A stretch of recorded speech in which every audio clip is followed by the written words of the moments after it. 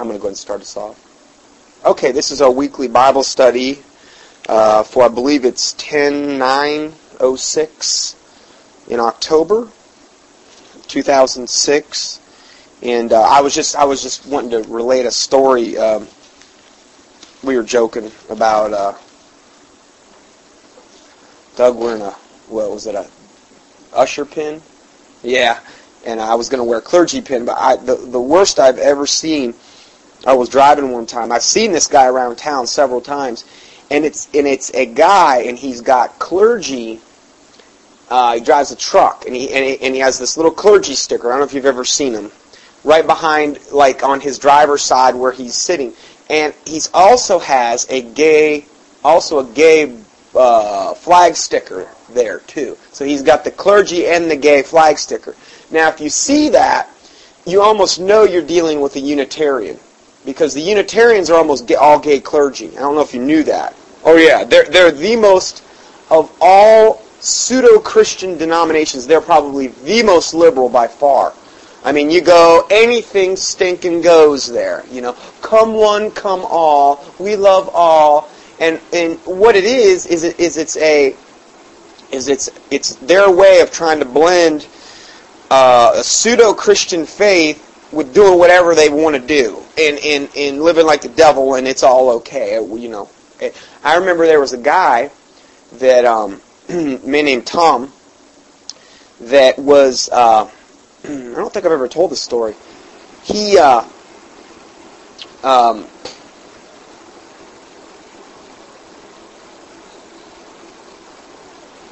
was a friend of our family, and Tom was kind of like an entrepreneur. He did very well monetarily, and was kind of a guy who had a lot of pride in him. And he got in a really, really bad, it wasn't a car accident, I guess you'd say. There are these things that are called things. Have you ever seen them? It's like a derivative of Volkswagen. It makes this thing, it's called a thing. In fact, when I was a small child, we went down to Mexico, to Cancun, and that was the only car you could rent. You could not rent any other car but a thing, okay? And it's like kind of like a Volkswagen Jeep. You can imagine what that would look like, okay? They're called a thing. That's what they call them. Real weird. You hardly ever see them in America. But down there is all you could rent. But he had one of those. He had it out in this place called the Yucatan, where I live here, and evidently he was driving around or whatever, and he flipped it, and it landed on his head, crushed his skull. He lived. He was in a coma for like 2 or 3 months, and then when he came out of it, I mean, he was basically almost retarded, you know. I mean, but he was a lot nicer now. To be honest with you, I thought, and I had just got out of my marriage. The Lord had led me out of that, and sorry, had to kill that bug. What ended up happening is, I think Tom came to see me for chiropractic, and I started treating him, and I was witnessing to him. Man, I witnessed to that guy probably about as much as I've ever witnessed to anybody in my life. And, I mean, it was like one of those things where it was like, he definitely had the humility to get saved. It was there, whereas would never have been before, because he was Mr. Businessman making the millions. Now it wasn't that way. He was humbled. Now, I viewed that as, okay, it's God using this to humble him to, so he's going to get saved, okay? And, oh man, I don't know how many times I witnessed to that guy. And it was so easy to witness to him because the pride issue wasn't there, and it's much easier to witness to somebody where the pride issue isn't so evident, as opposed to somebody who thinks they've got it all figured out and they're the big man on campus and you can't tell them nothing, you know. Well, nevertheless, we weren't. I just leave it in the Lord's hands, but I was never able to actually lead him to the Lord. It was always like this close, you know. And I think one of the biggest problems was he had already got tied up in this Unitarian church, well, they accept me as I am, and hey, that's great. You should accept them as they are. But not at the expense of living like the devil. Not to say that Tom was really living like the devil either, because he really wasn't. It was a really sad situation. And then he started getting cancer on top of that. And so he was, brain damaged, and now he's getting cancer, getting that cut out all the time, and it was never ending. And he just actually passed away about a month ago. This has been years this was going on. Years.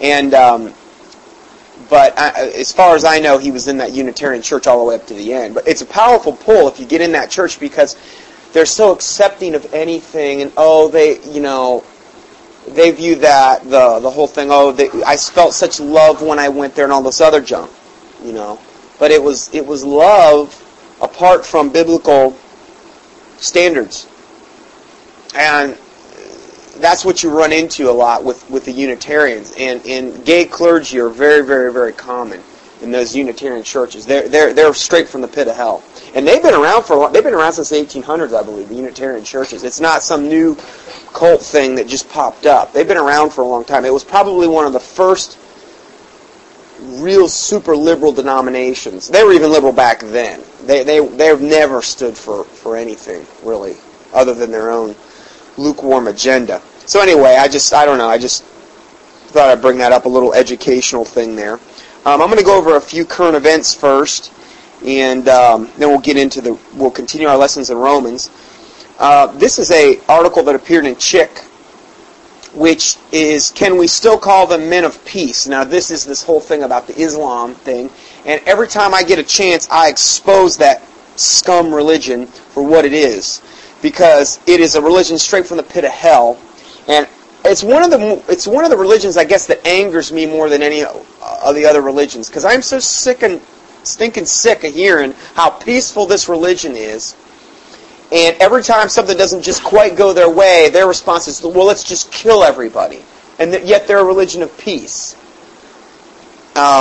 Says the latest foiled plot by Islamic fascists to blow up a bunch of airliners has shocked the world, while Western leaders are still trying to sort out Islam's seeming double face. It's not a seeming double face. They're evil, period. Okay? Because the Bible says, by their fruit you shall know them. Well, their fruit, you don't have to have a whole lot of brains in your head to figure out that this is one nasty religion. Some say that peaceful Islam has been hijacked by extremists of right. But there is a deafening silence from the moderate Muslim leaders when the extremists succeed in massacring a few thousand infidels. Israel has patiently endured hundreds of suicide bombers who specifically target innocent men and women and children.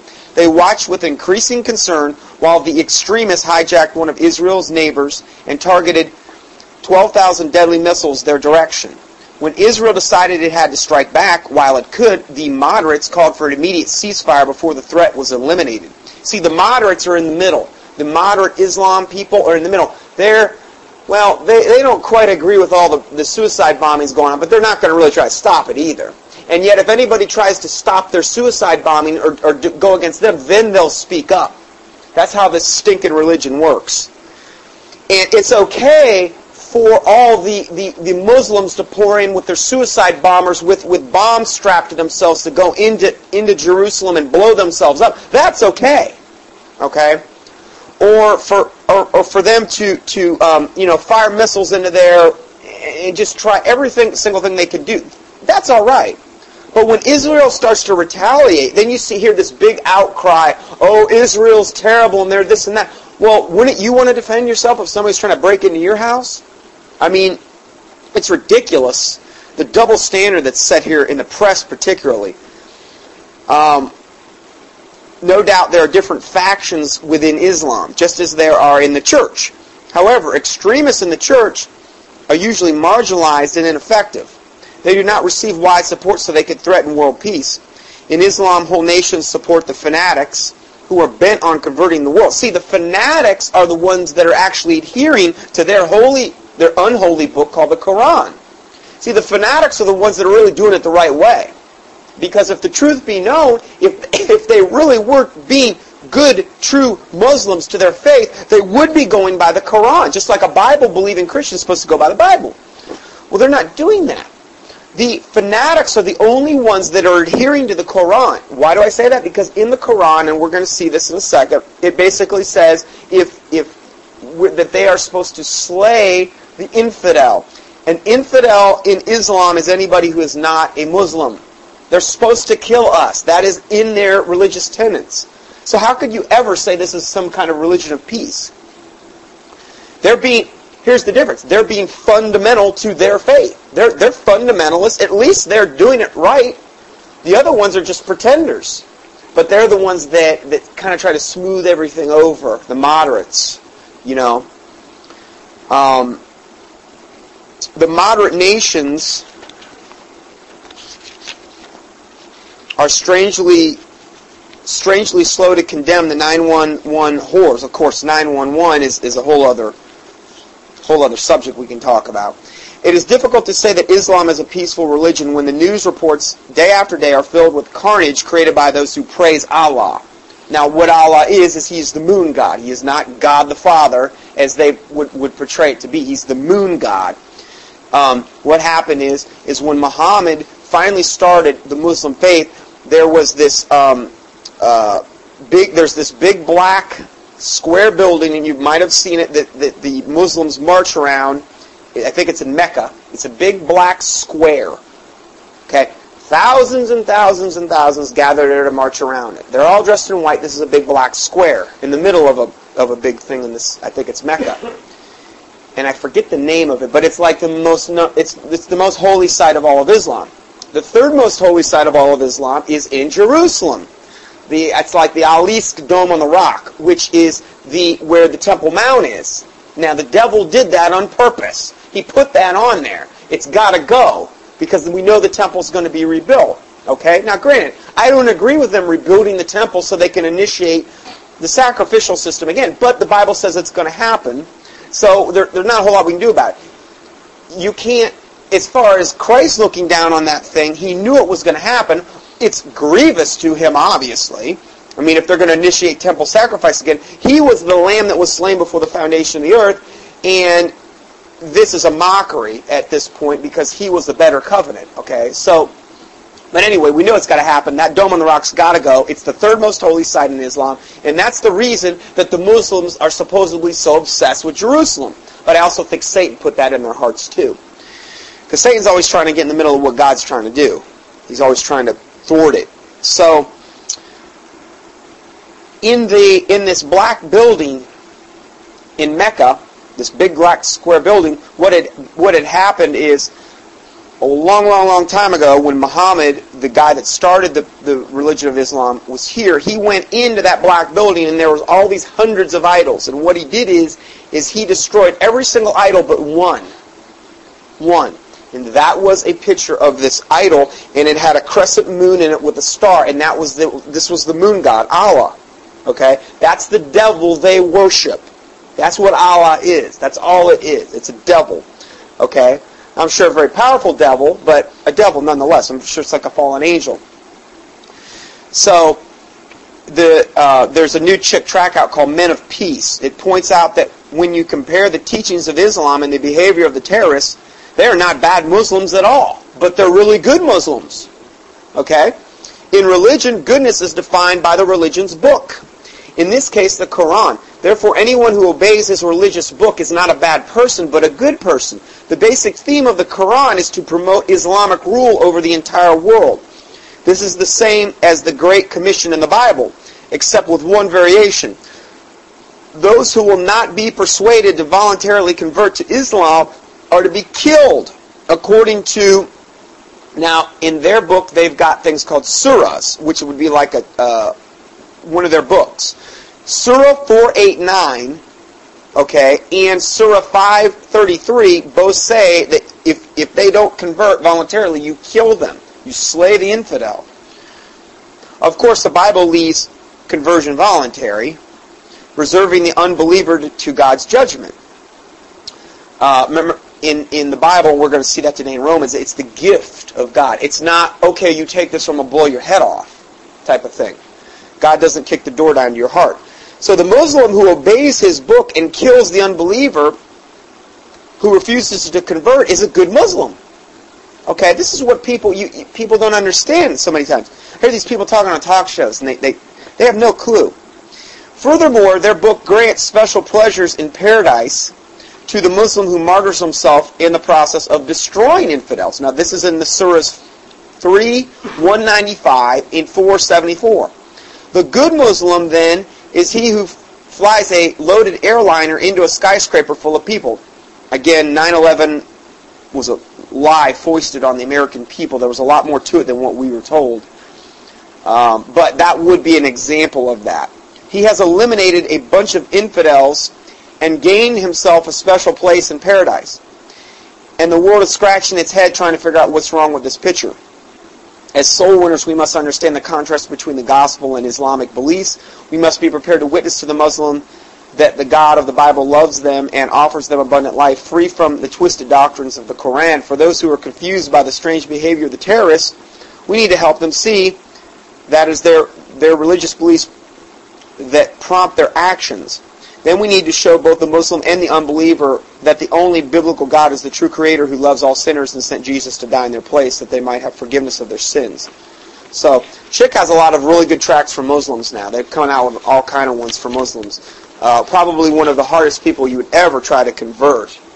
But nonetheless, the Lord can do it.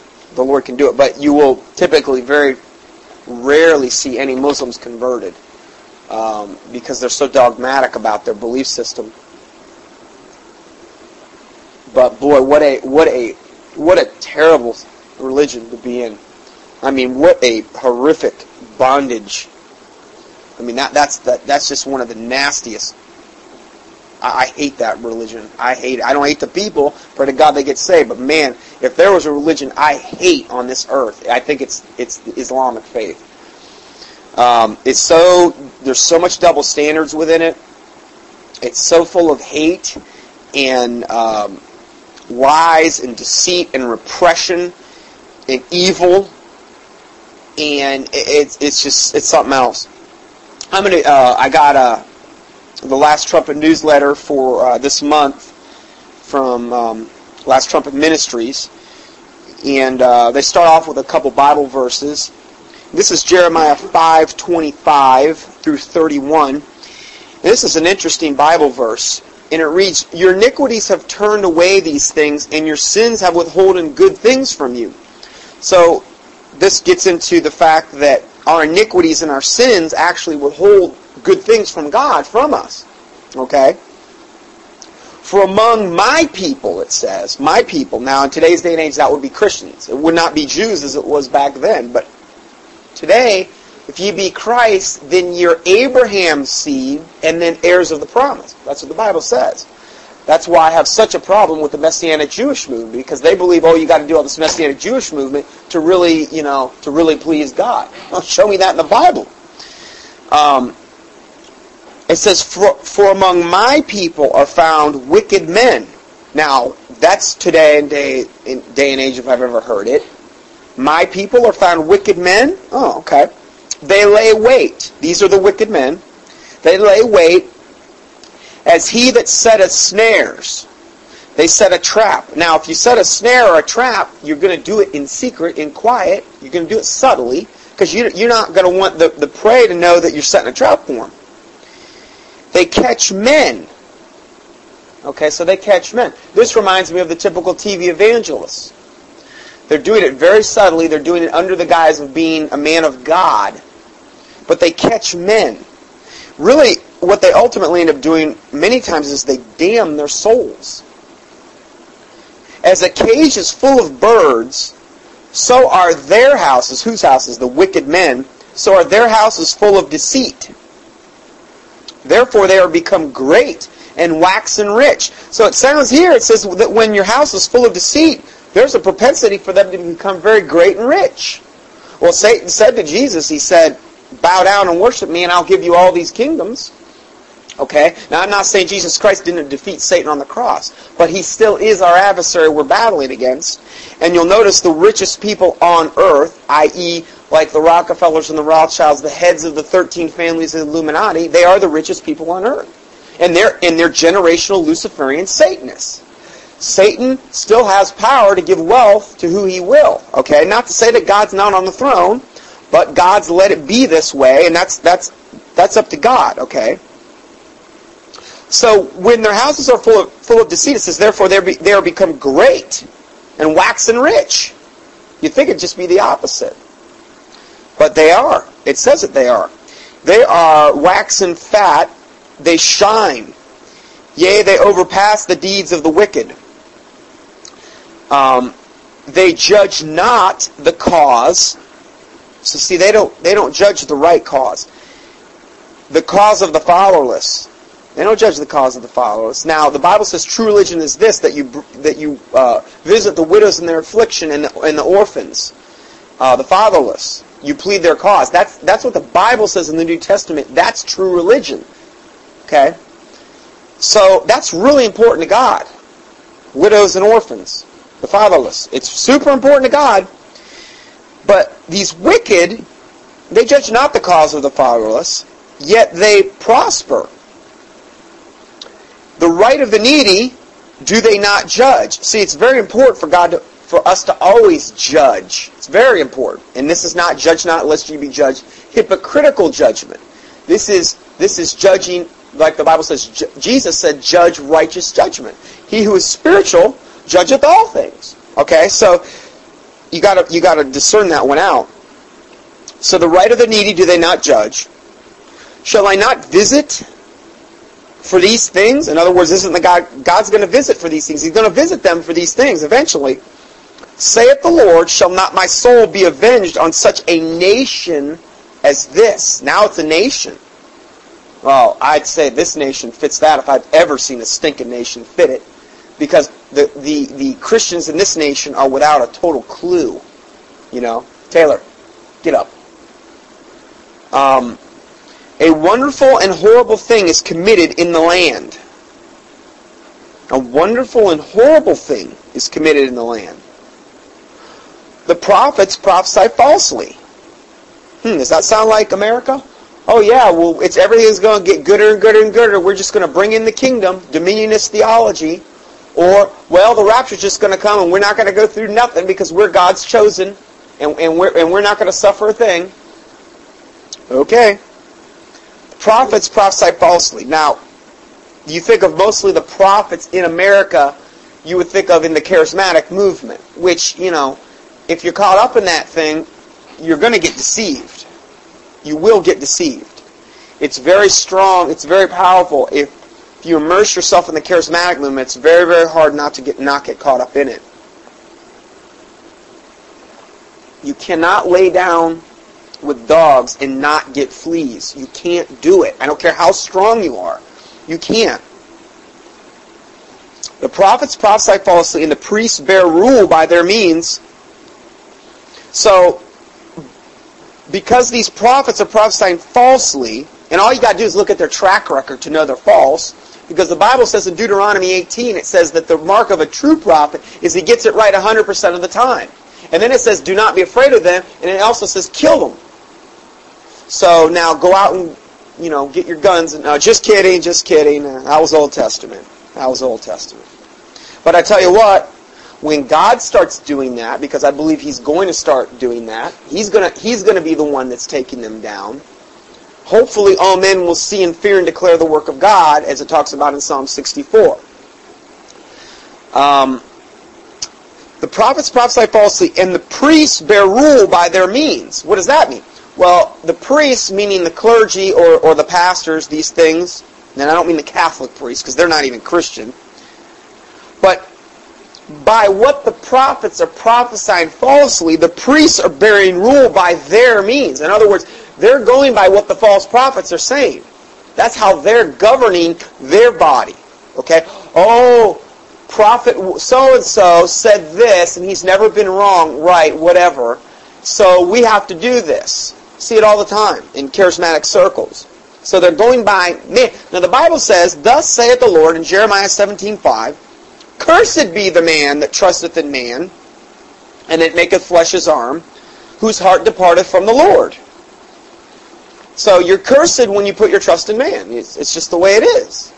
Okay, you don't want to ever do that. Man will always fail you if you put your trust in him. And that's why many, many people become offended and fall away, because they put their trust in the man and the man fails them. And then they're like, well, I'm just going to throw the baby out of the bathwater. Fine, you want to go to hell?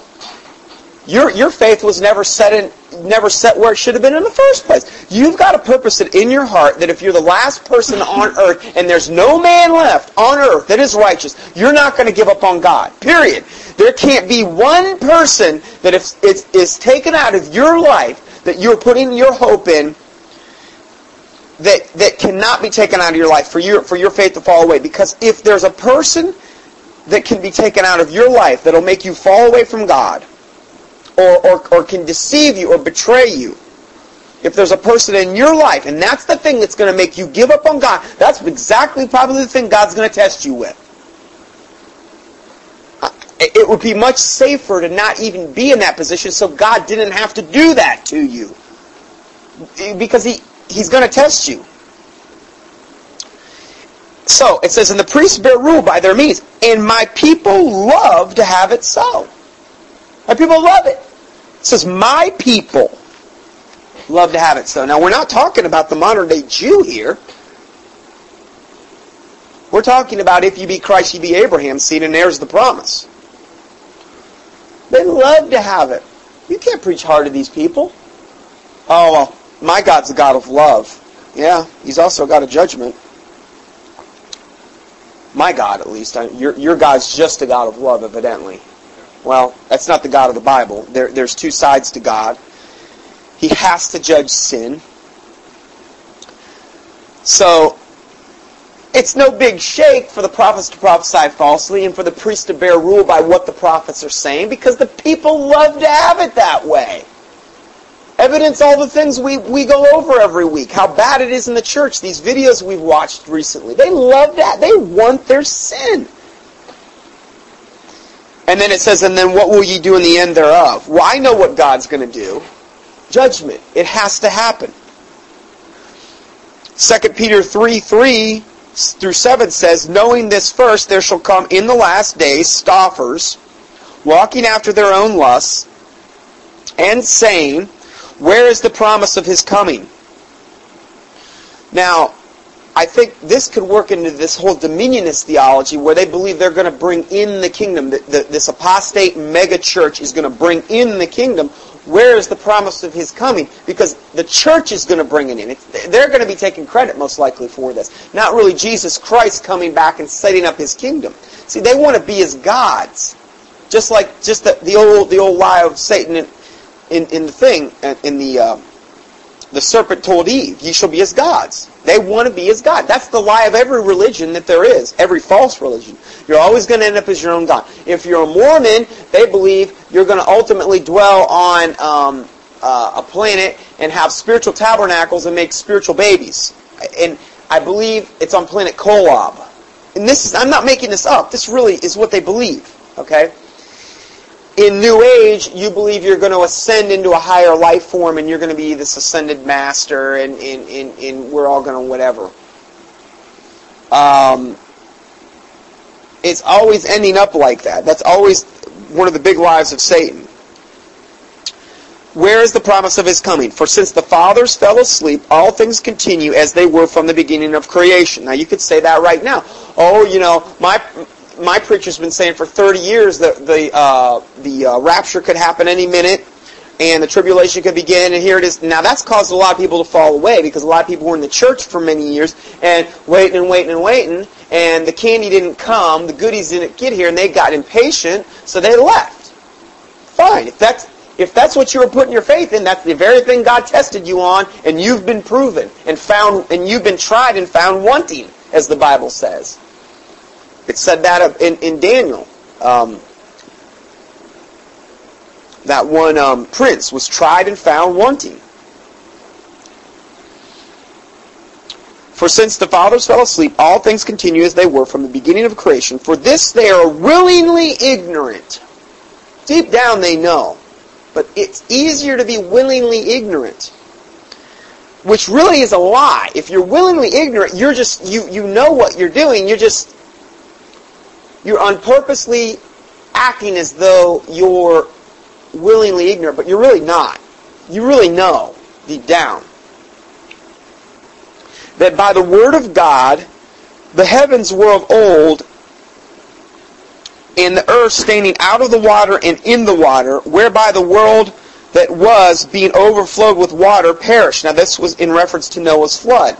The world was overflowed with water. We know that's not going to happen again because God gave us the sign of the rainbow that was the promise that He was not going to overflow the world again with water like He did during Noah's day. Being overflowed with water perished, but the heavens and the earth, which are now by the same word, are kept in store,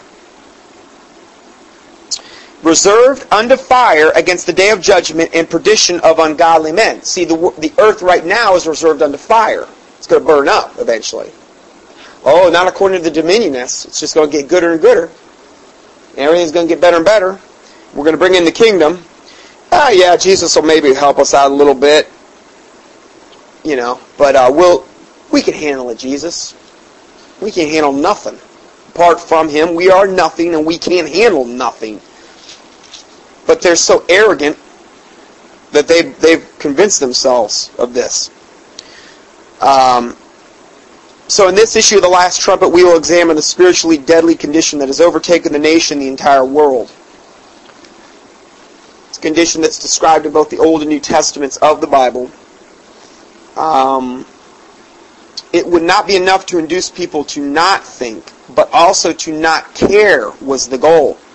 So in other words, we've got a lot of people that are brainwashed right now. But really the ultimate goal beyond even brainwashing is to get them to not care. Now that's called apathy. And that was my main slide in my avian flu presentation. My favorite slide was this just guy sitting there, this couch potato like this.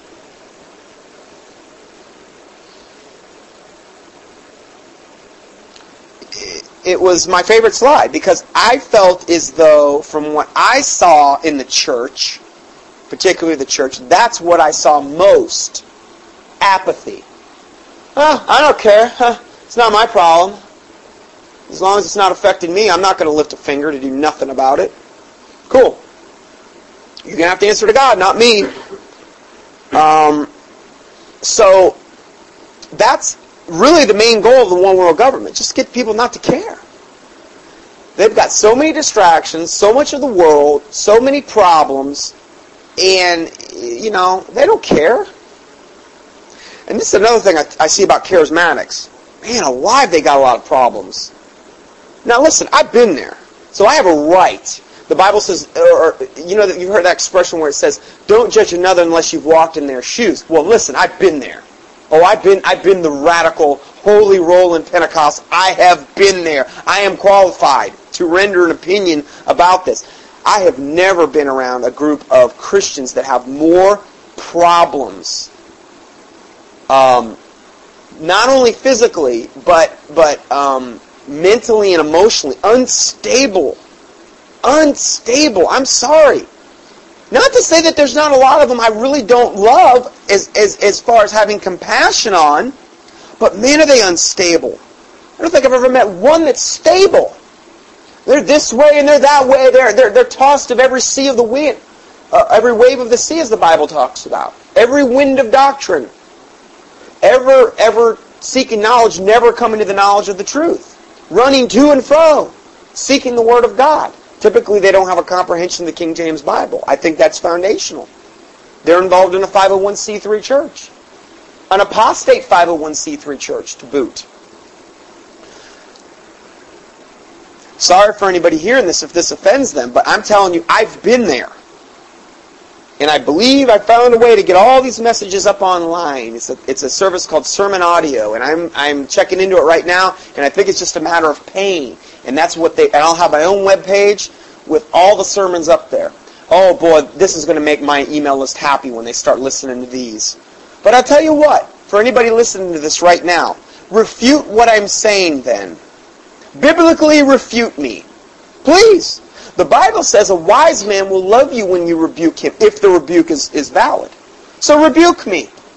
I'm not challenging you to rebuke. I'm not doing this in a defiant way. I'm saying, please do. Please do. Put me in my place. I want to be put in my place. I really want to be. If I'm wrong, I don't want to be deceiving people. But I've really been there. I've been in the whole charismatic thing. I've been there.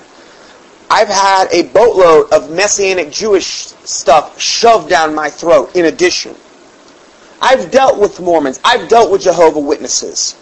Personally, I have. Does that mean I think I'm the kingpin, know-it-all, can't tell me? No, I don't think that at all. If I was not open-minded to the truth, I would have never found out the truth. Does that mean I think I'm walking in all truth and I'm the purveyor of all knowledge? Heavens no, I don't. So, if I need to be rebuked, please do it. My email address is drjohnson, drjohnson, @ix.netcom.com. So then it goes on to say in this article, the Illuminati conspirators have also known that the threat of fear and terror would bring about a spiritual and mental resignation on the part of the targeted population. So what they do is they put a lot of fear and terror in us. Oh, this is going to happen. The Muslims are going to kill us. We're going to get bombed. We're going to have planes flying in buildings and all these things. Fear and terror, mainly created through our wonderful Bush-Cheney administration. Of course, they have handlers above them that are pulling their strings like puppets. But the threat of fear and terror would bring about a spiritual and mental resignation. When you resign I resigned today from work. Well, when you resign, you withdraw yourself. You're not in that job. You're not in that fight anymore. So you spiritually and mentally resign from that battle. That's what most Christians have done. They've resigned from the battle. They want the good stuff. They want the goodies. They want the gifts. They want all the other, the fun, nice, happy buttercups and lily stuff. But they don't want any of the hard stuff that really makes you grow. They don't want the valley experience. They want the mountaintop. That's it. That goes to show you how stinking immature the average so-called pseudo-Christian is in this country. They're going to have to grow up in a hurry or fall away, is what I believe is going to happen. The threat of fear and terror would bring about a spiritual and mental resignation on the part of the targeted population, and thus they could be easily controlled. That's where we're at. Yeah, you want to say something? Well, that.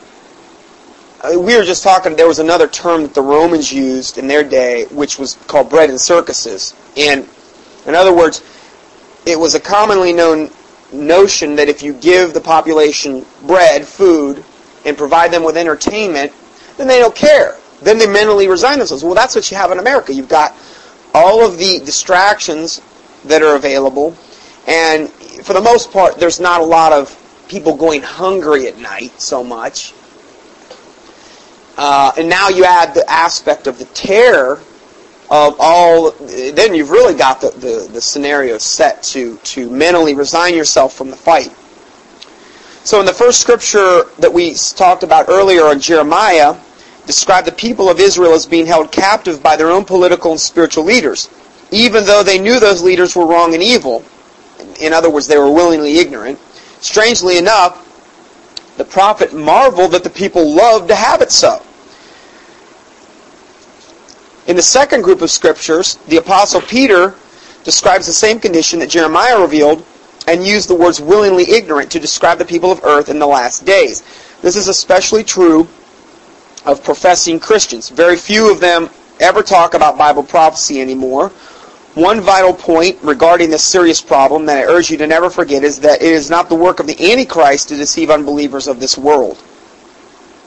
Unbelievers in this word or world. I don't know, that might have been a typo. Satan already has unbelievers right where he wants them.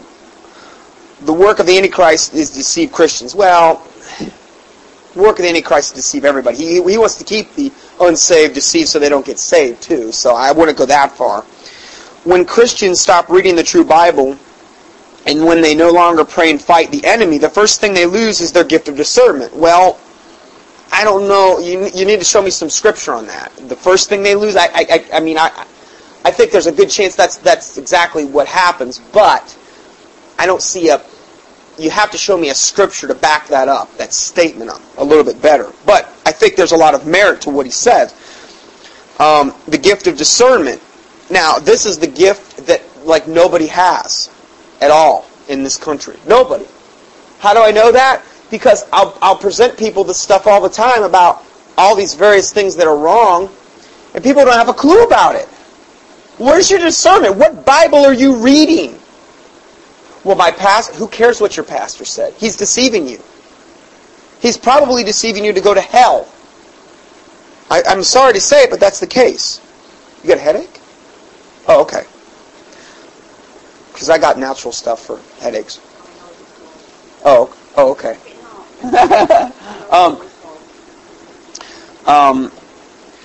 So it says very, very few people talk about Bible prophecy anymore.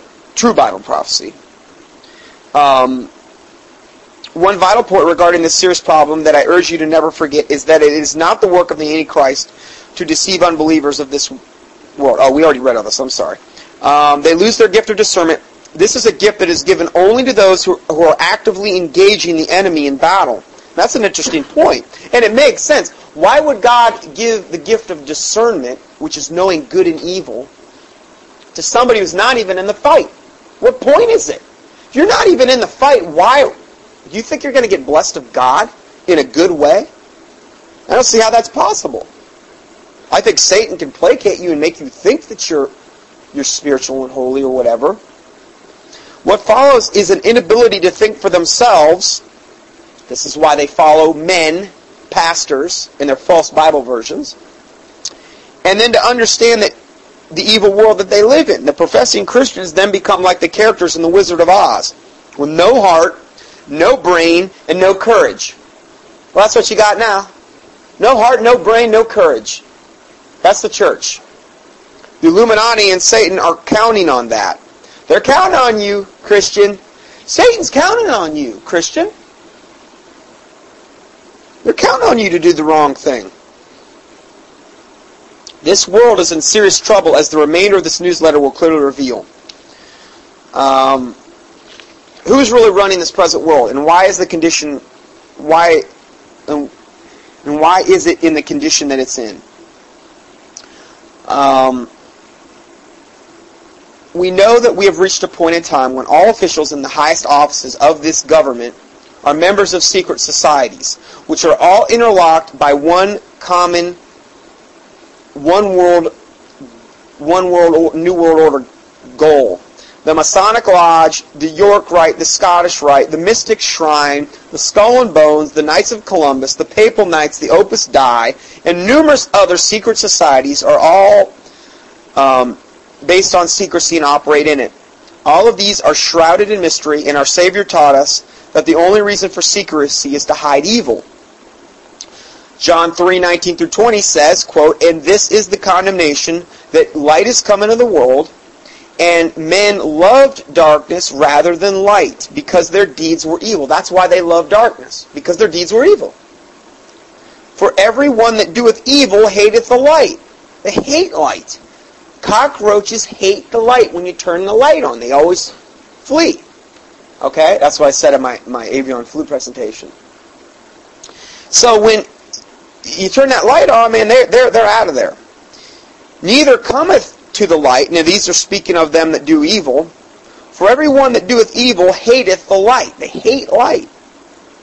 "Neither cometh to the light." That's why when you try to shine the spotlight on an evil person, usually what they'll do, the first thing they'll usually do is say, "Oh no, boom, spotlight back on you. You're the evil one, not me." Because they can't stand that light. Now, what is that? That's called an accusing spirit. These are spirits that operate through people. And I've known a lot of people that have a really good accusing spirit. You accuse them of anything, and immediately, and they're totally to blame, immediately that spotlight's right back on you. Oh no, you're the one. It's your fault. You.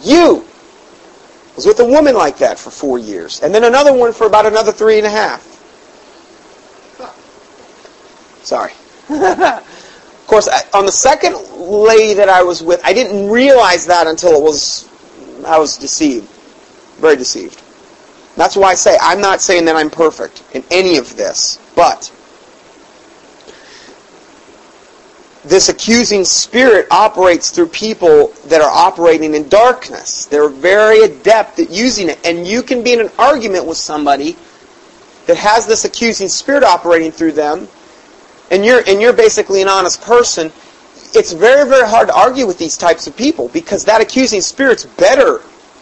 It's very adept at turning the spotlight back on you and making you look like you're the bad guy, even when you're not. And you come away and you've lost the argument, and yet you weren't even the one in the wrong or to blame, because they're that good at it. That's why you really just have to pray about these types of confrontations. You have to pray. So, it says that for everyone that doeth evil hateth the light, neither cometh to the light, lest their deeds should be reproved. That's why they don't want to come to light, because they don't want their deeds reproved. Because if they were to fess up to this, then they would have to humble themselves, and their deeds would be reproved. They would be exposed for the devils that they are. And they don't want that. They want to live in darkness. And the longer you live in darkness, the more shining a light will hurt your eyes and blind you. So the longer they've been there, the harder it is for them to come out of it too. It's another thing. Jesus answered him and said openly to the world, I taught ever in the synagogue and in the temple, whither the Jews always resort, and in secret have I said nothing. That's what Jesus said. He said in secret I have said nothing. It should not surprise us that the Antichrist Illuminists hold all of the high offices of the church and state. And at the same time, they are members of secret societies. And that's a pretty strong statement. They hold all the high offices of church and state. Yes, they do. Sure they do. They control basically every religion in the world, including the pseudo-Christianity that's passed off as being Christian in this country. Oh, well, I don't believe that. It doesn't matter if you don't believe it. They do. They're the ones that control. They're 501c3 corporations. These are gigantic 501c3 corporations. At the head of all these corporations, whether it's Pentecostal, whether it's Baptist, whether there is a high-level Luciferian Satanist at the top of these organizations. Okay. Now, I'm not saying that every single church underneath them automatically is apostate. This is one of the reasons I gravitated toward independent fundamental Baptists, because in that, you don't have a mother church. Like in the Assembly of God, you have the mother church in Missouri. Springfield, Missouri. Okay? In the Catholic Church, your mother church is in Rome. Okay, so in Mormonism, it's in Salt Lake City, Utah. So you don't have that going, and each church is autonomous, which is biblically the way it's set up, which is biblically the way it should be. Churches should be autonomous, meaning they're their own entities. They don't have a ruling body over them, because when you have that ruling body, corruption always enters in. It's not biblical. So, these are individuals that control the churches. Now, Fritz Springmeier had a book where he went over all this called Be Wise as Serpents, where he detailed all of that. I haven't even got a chance to read that yet, but he detailed all the different churches, how they're controlled all at the top. Every single one of them. Every one of them. He's the only guy I know that have done that, and he's been rewarded. He's in prison. And we've wrote back and forth several times, but he's exposed this about as much as anybody I know. So we were warned that this would be the case in Ephesians 6:12. It says, "For we wrestle not against flesh and blood, but against principalities, against the rulers of darkness of this world, against spiritual wickedness in high places." Governmental racketeering has been going on for a long time, and officials don't like competition. That's why they go after the competition and call what the competitors are doing crime, when the officials are doing the same things. Except they're doing it on a much larger scale. Did you know our government was involved in all kind of criminal activities? Has been for so long. It was a well-known fact that Bill Clinton was flying drugs into Mena, Arkansas, flying cocaine, whole transport planes of cocaine in. Well, why would our government do that? Because a population that's drugged up and drugged down is easy to control. Not only that, they make a lot of money. The trail of dead bodies associated with Bill and Hillary Clinton is so unbelievably horrific, it's not even funny. And if you don't believe me, there's a tape out called, it's on the Clintons, I got it over there, a video. It chronicles the whole thing. All the dead bodies. Well, that's our lovely government. William Casey, former director of the CIA, which is one of the most wicked organizations on the planet, the CIA, said, quote, "We'll know our disinformation program is complete when everything the American public believes is false." You get that? We'll know our disinformation, which is bad information, program. In other words, the government has a disinformation program. They'll know, the government will know, when that is complete, when everything the American public believes is false. That's their goal. To have every single stinking thing we believe in the news that we believe is true as false. Woe unto them that call good evil and evil good, that put darkness for light and light for darkness, that put bitterness for sweet and sweet for bitter. That's what they're doing. We must remember that the economy and the money system is the lifeblood of the nation. We also know that over the past 80 years, some very powerful men have made very startling admissions regarding the economies of the nation, which would one day come under complete control of the beast Antichrist system. In 1927, Sir Josiah Stamp, president of the Bank of England, and the second richest man in Britain, spoke at the University of Texas. Now, this is funny because this whole next part is everything is the email I sent him for this newsletter. They're the exact quotes from the exact people. And hey, I'm glad he's using it. But I saw that and I'm like, oh, cool. It says, banking was conceived in iniquity. Now, this is from Sir Josiah Stamp. He was president of the Bank of England in 1927. President. This is what he said, not me, and this is a verifiable quote. Banking was conceived in iniquity and born in sin. Sounds pretty biblical, way he's stating it. The bankers own the earth. Well, the Bible says the earth is the Lord and the fullness thereof, and all they that dwell therein. Enter into his gates with thanksgiving and into his courts with praise. Anyway, but the earth is the Lord's and the fullness thereof. The Bible says he owns the cattle on 1,000 hills. So I don't buy into that. God owns it all, period. Okay?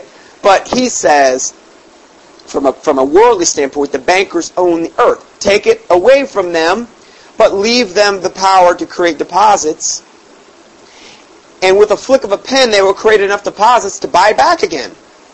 However, see, because they create money out of thin air. That's all our currency is since 1913, since the Federal Reserve Act. All our currency is money created with a flick of a pen. Oh, we want money, we'll just create it out of thin air. It's like having a checkbook with no money in the account, but you can write checks on it all day long. Oh, we need to print $1 billion more. Oh, print it out. Here, they give it to the Treasury Department, they print the bills. There's nothing backing it anymore. Fort Knox doesn't come into play at all. There's no gold or silver backing our money anymore. Nothing. That last came into being in 1968 when they finally took us totally off the silver standard. No more silver in the coins at all. That's a big deal. There's nothing backing our money. When you create that environment, which was created by the Federal Reserve Act in 1913, what happens is it will always start a hyperinflation mode. The only reason that hasn't destroyed our country is because at the same time they created the Internal Revenue Service, which was the privately owned debt collection arm of the Federal Reserve Bank. Privately owned. It's not our government. The IRS is not a government entity. They're a privately owned debt collection arm for the International Monetary Fund. That's all they are. What their job was to do is to collect taxes illegally to put it back into the monetary system so it would keep this inflation in check. Because if it wasn't there, the economy would have imploded a long time ago. So from that standpoint, the IRS is a highly illegal organization that has been created in order to do this. Okay?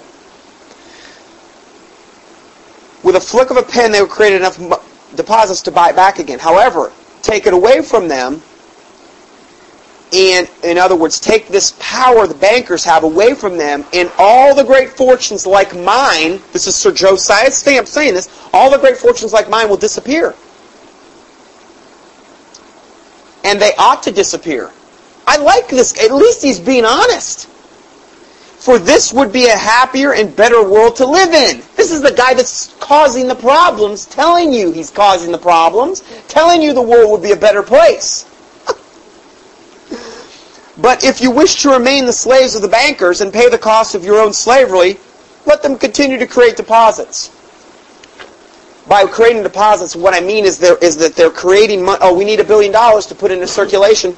Oh, here's a check. Give it to the Treasury Department. Oh, okay. We'll print all this money up. There's nothing back in it. The only expense they have is actually the paper and the ink. That's it. Henry Ford, okay, of the Ford fame, said, "It is well enough that people of the nation do not understand our banking and monetary system, for if they did, I believe there would be revolution by tomorrow morning." Henry Ford. Late President Woodrow Wilson. President Woodrow Wilson said, quote, "I am a most unhappy man. I have unwittingly ruined my country." Why is he saying he's unwittingly ruined his country? You know when he was president? 1913. 1913 was when the Federal Reserve Act and the IRS was created. He was the one that let it happen and signed it into being. Woodrow Wilson. I am a most unhappy man. I have unwittingly ruined my country. He ruined the country. He admitted it. A great industrial nation is controlled by its system of credit. Our system of credit is concentrated. The growth of the nation, therefore, and all of our activities are in the hands of a few men, these bankers. He did it. He signed the legislation that let this happen. We have come to be one of the worst ruled, one of the most completely controlled and dominated governments in the civilized world. This was in 1913. Think how bad it is now. No longer a government by free opinion, no longer a government by conviction and the vote of a majority, but a government by the opinion and duress of a small amount of dominant men. In May 1983, President Ronald Reagan spoke in Williamsburg, Virginia, and said, "Our federal tax system," meaning the Internal Revenue Service, "is, in short, utterly impossible, utterly unjust, and completely counterproductive. It reeks with injustice and is fundamentally un-American." He knows. It has earned a rebellion, and it's time we rebelled. That's what Ronald Reagan said.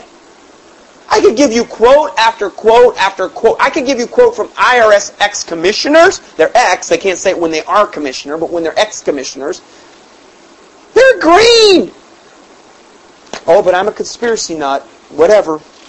If you can prove me wrong, prove me wrong. That's all I can keep saying.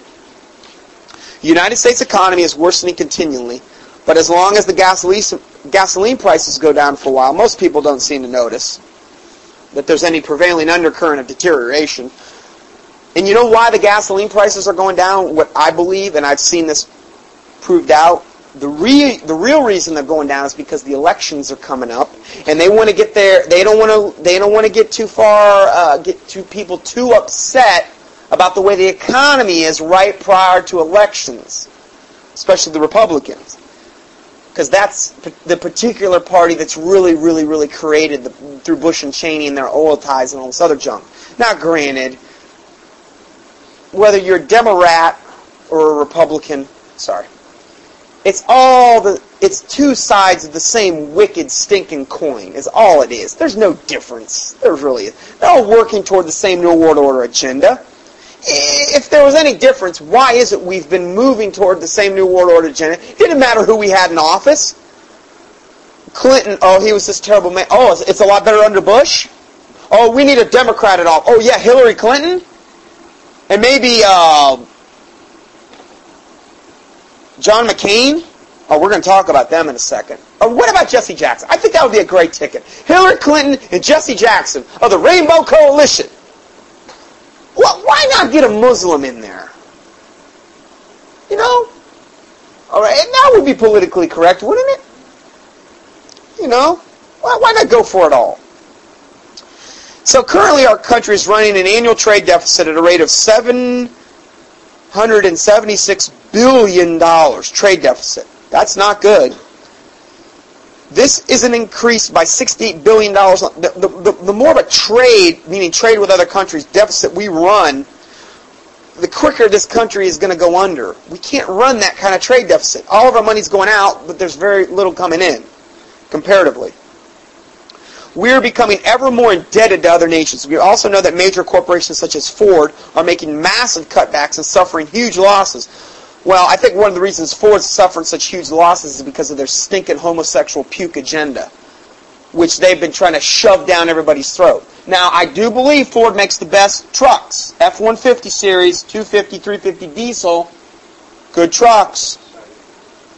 Oh, no, I think Ford has them beat on longevity. But Ford has become synonymous with the homosexual agenda. Huge. Same-sex marriage benefits if you work at the company. Just shoving that. Have you seen some of the Ford commercials? Oh, man, they're nasty. They're bad. I mean, they're as bad as anything you would see on TV. Really bad, nasty commercials. This one commercial, I can't even describe you this one commercial because it's not appropriate. It's a commercial. I can't even describe it to you. It's that bad. And they ran it, and they ran it, and they ran it, and they ran it for a long time. Not that I'm sitting here watching the TV ever, because normally I don't even turn the TV on to watch any kind of regular programming during the week, okay? But I have seen, being over at my parents' in there, see this particular commercial come on, and everybody hates the commercial. Even people in the world hate it, because it's so repetitive and obnoxious. But, yeah, they keep running it. All of this is happening because of our political and economic leaders have a religion called Luciferianism, which operates on deception, and they are very strict in their beliefs. Never in the history of our nation has there been such an utter lack of character and common decency among those that occupy high offices of government. On July 28th, Senators Hillary Rodham Clinton and John McCain went on a congressional trip together to Estonia. While in that nation, representing our nation on official business, Hillary Clinton suggested holding a vodka drinking contest. John McCain said he was delighted and quickly agreed. McCain commented later on how much fun he found Hillary to be. McCain stated that he didn't remember details as they were a little fuzzy. Well, that's what happens when you're sloshed out of your mind. But he did say Hillary is one of the guys. Chip off the old block. Both Hillary Clinton and John McCain are frontrunners for their party in the 2008 presidential election. Truly, our nation is deteriorating fast. Even the deception is the modus operandi of the high government. Modus operandi means you're operating.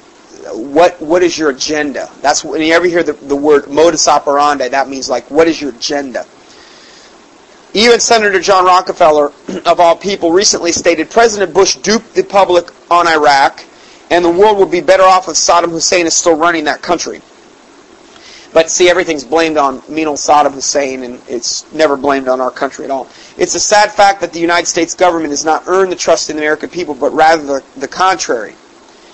I am especially concerned about the many veterans who are being targeted by our own government because they know that they have been used and are speaking out about it. Our active military has been spread thin as they have been sent to 145 nations around the world. Now, that's another thing. They get all of our military offshore so they can't defend America.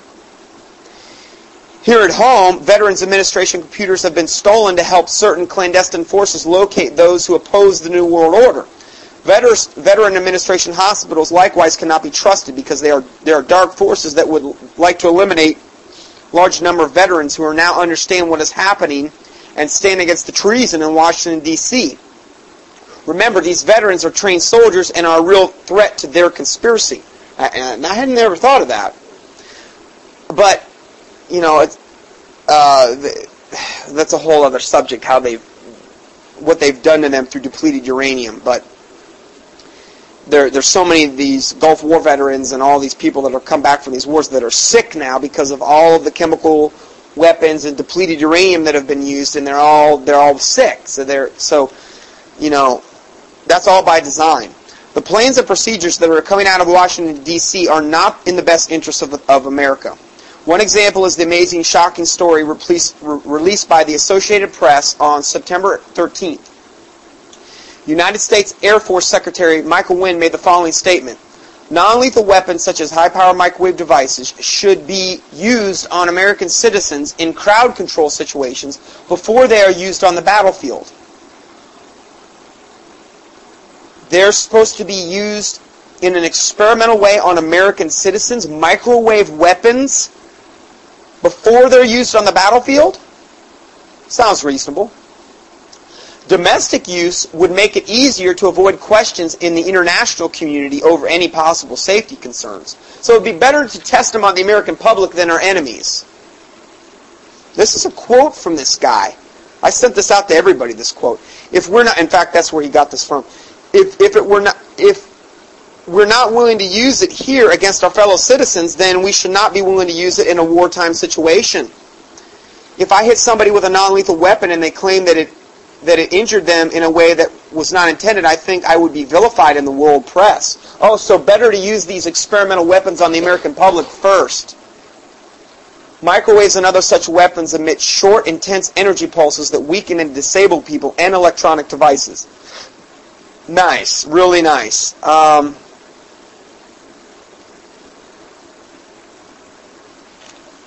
just going to skip ahead here.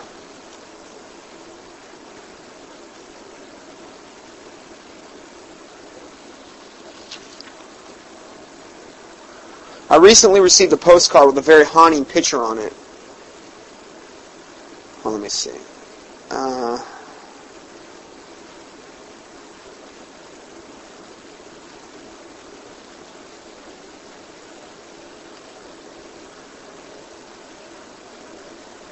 I'm going to skip that part.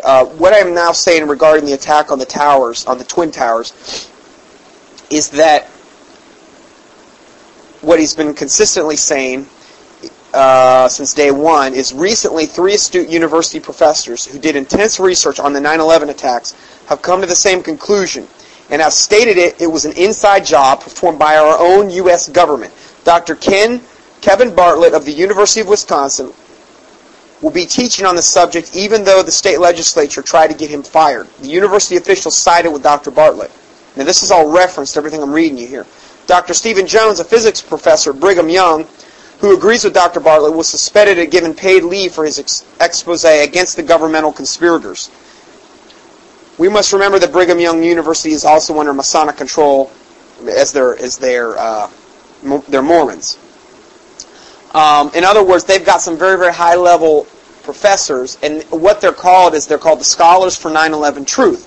In fact, I know one of the main ladies, they wanted me to speak at one of their conferences, actually, on the avian flu. I know one of the ladies that's head of one of these organizations in California, and these are scholars and professors and people that have come together and have analyzed what happened at 9/11 and said, there is no way this is real. We have been totally lied to. And they can prove it about 400 different ways, how we've been lied to. But this is all suppressed in the media. Oh, it's all conspiracy theory. You know.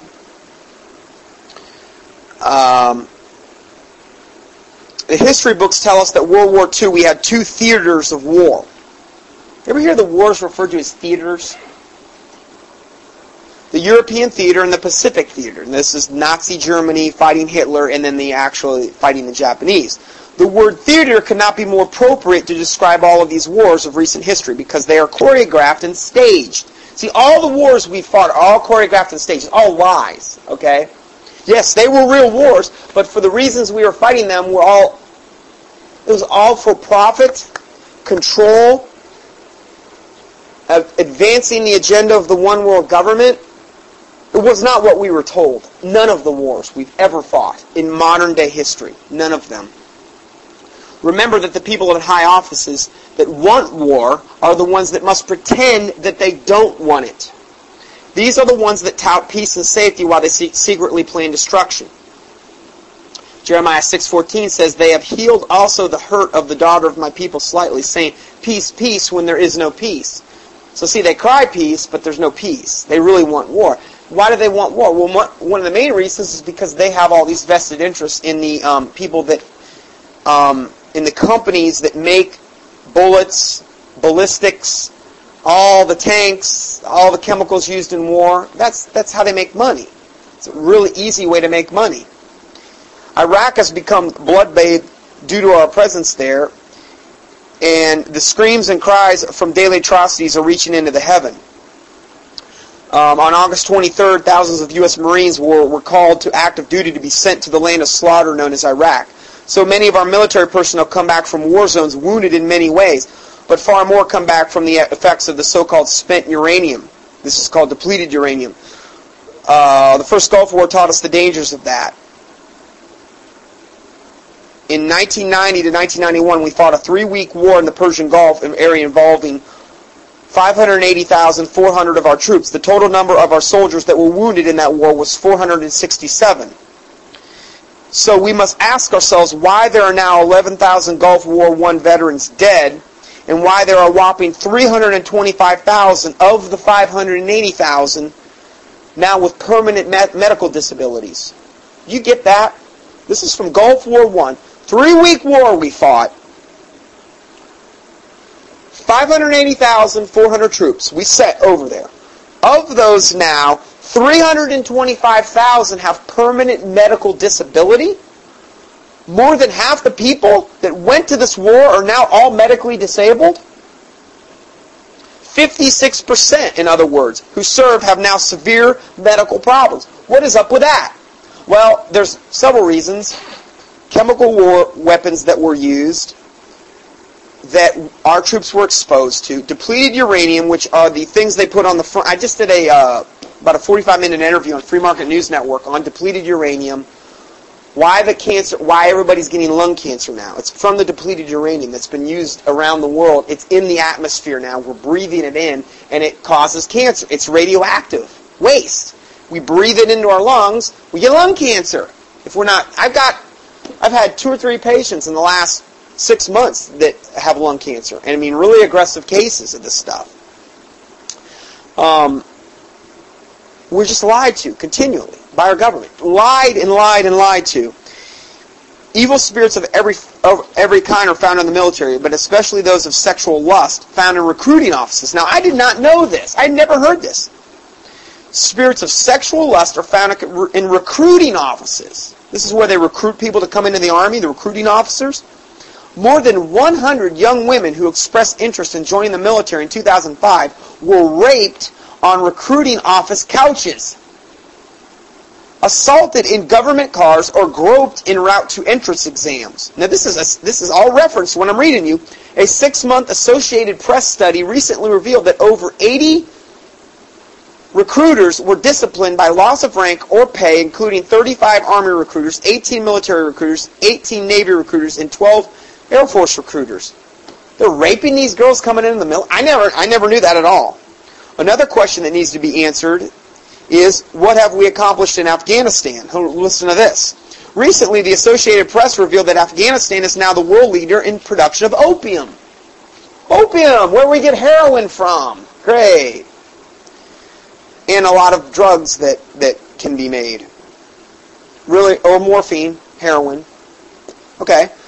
Opium, and produces a staggering amount, 59% of the world's supply. So Afghanistan, who we've taken over, produces 59% of the supply of opium. And Afghanistan also produced 90% of the world's supply of heroin. 450 tons in 2005. And our government totally controls that country now. Don't you think if we were really doing the right thing, that production would go down? No, it's went through the roof. Good job, U.S.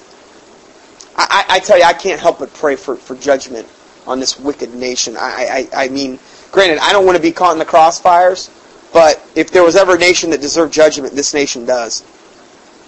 It was not like this before our troops arrived there. The Afghan government officials said it's completely out of control. And the Afghanistans, who are stinking Muslims, are saying it's out of control. They're even grieved by it. They have more moral standards than we do most of the time. They won't allow all this pornography and all this other stuff into their countries. Granted, they're demon-possessed to the toenails, but at least they have some sense of morality that we don't have in this country. You want to say something?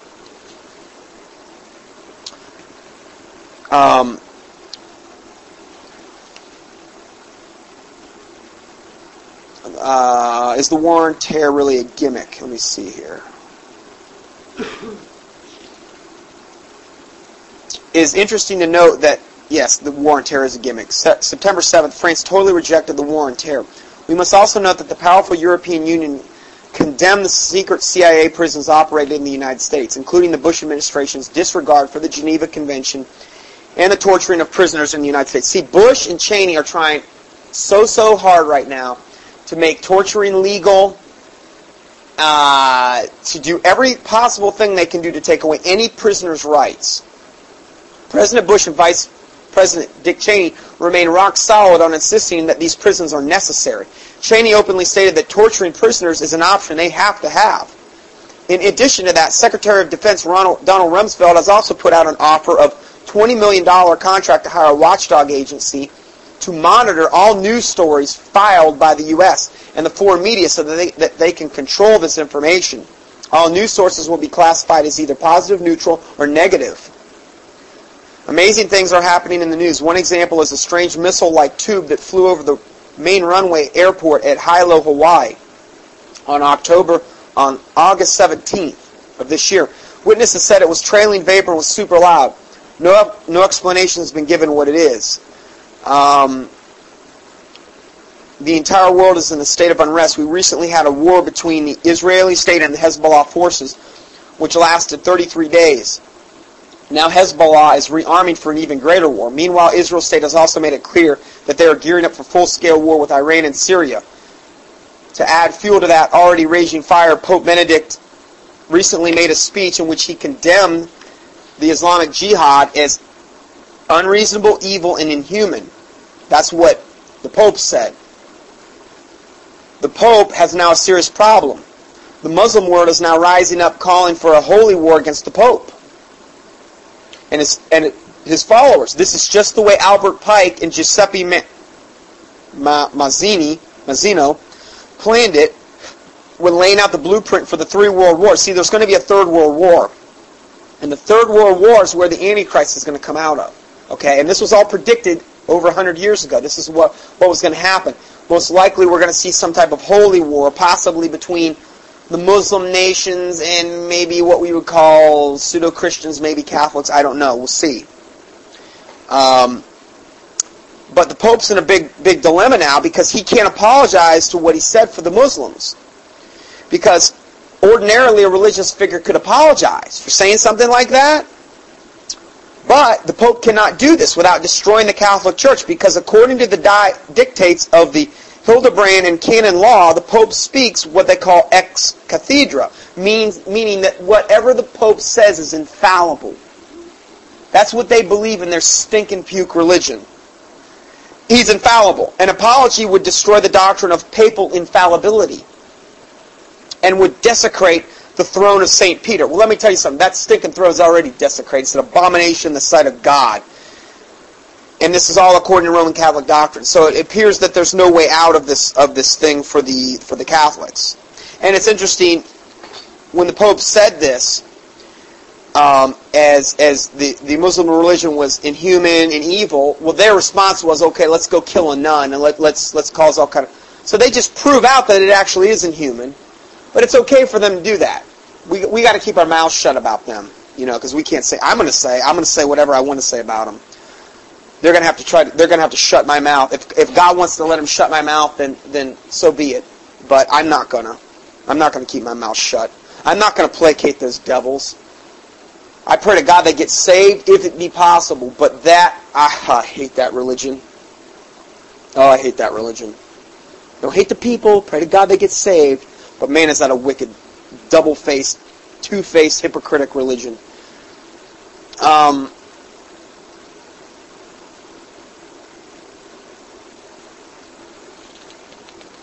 In Australia, 11,000 Roman Catholic students in Queensland are being taught to meditate. The Courier Mail newspaper reports the following. Children as young as 5 are participating in the ancient exercise of mental stillness by sitting, eyes closed, in their classroom and silently repeating a mantra. You ever hear them go, Om, Om. That's a mantra. Okay? They're sitting in the lotus position, spitting marbles out of their mouth, repeating this mantra. No, just kidding. I got a little carried away there about the lotus position and the marbles. But they might as well be, you know. It should also be noted that the children sit in a circle in the lotus position with their hands forming the yin and yang configuration.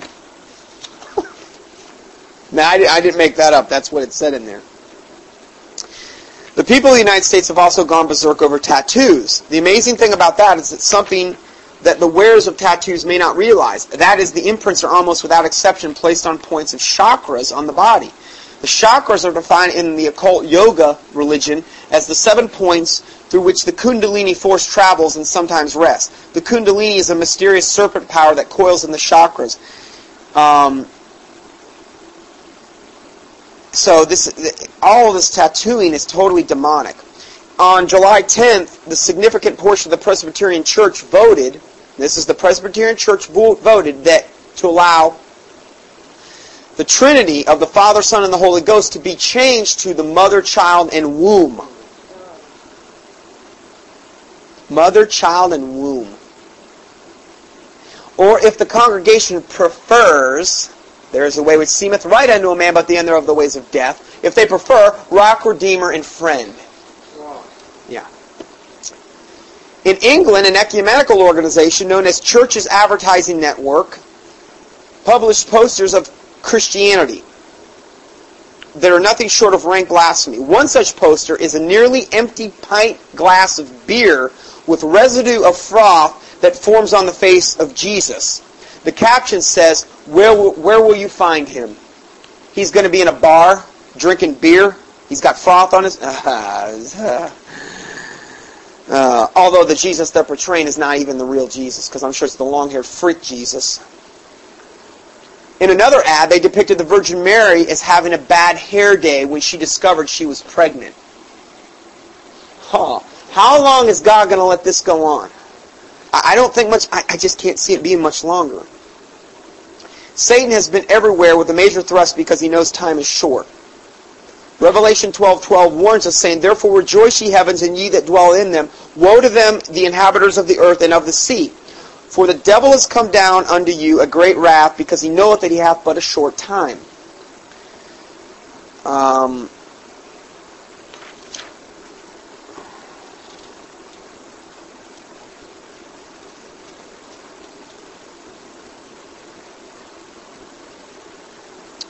This is one other thing, and then we'll close this out.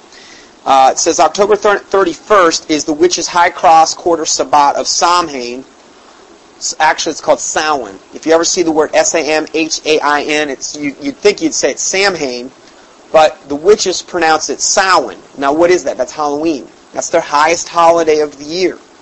Their highest, most occult holiday of the year. It's the Wiccan New Year. That's the start of their new year, the witches' new year. When witches believe, the astral plane becomes so thin that spirits can pass back and forth freely between the world, from one world to the next. This is why we got the original tradition of wearing costumes. Because what would happen is they would be performing their human sacrifice and inviting devils into our dimension. And when they would do that, they realized that many times they could not control these devils, so they dressed up in costumes to kind of frighten the devils, so you will. Of course, I don't see how that could possibly happen, but that's how we got the tradition of wearing costumes on Halloween. Okay? That's just one of the traditions. Every tradition on Halloween is wicked. 18 days prior to Halloween is Friday the 13th. So we got a Friday the 13th in the same month as October this month, with the full moon riding high. Now, I don't know what that means. That must mean the moon is in a certain part of the sky. Now, you've got to understand, this is how witches practice their religion. Friday the 13th is considered a very occultic day, even to witches. Why is that? A couple different reasons. One, it was the day when the Illuminati's plans were first exposed, when a courier that was carrying the plans of the Illuminati, this was back in Europe, was struck down by a bolt of lightning. It was on a Friday the 13th, and when the courier's bag was open, they found all these wicked plans, and that's when they started going after the Masons and the Knights Templar and these kind of guys. That was way back hundreds of years ago. That was the original reason Friday the 13th was considered possibly a bad day. The other reason is 13 is the number of rebellion, and Friday is the 6th day of the week.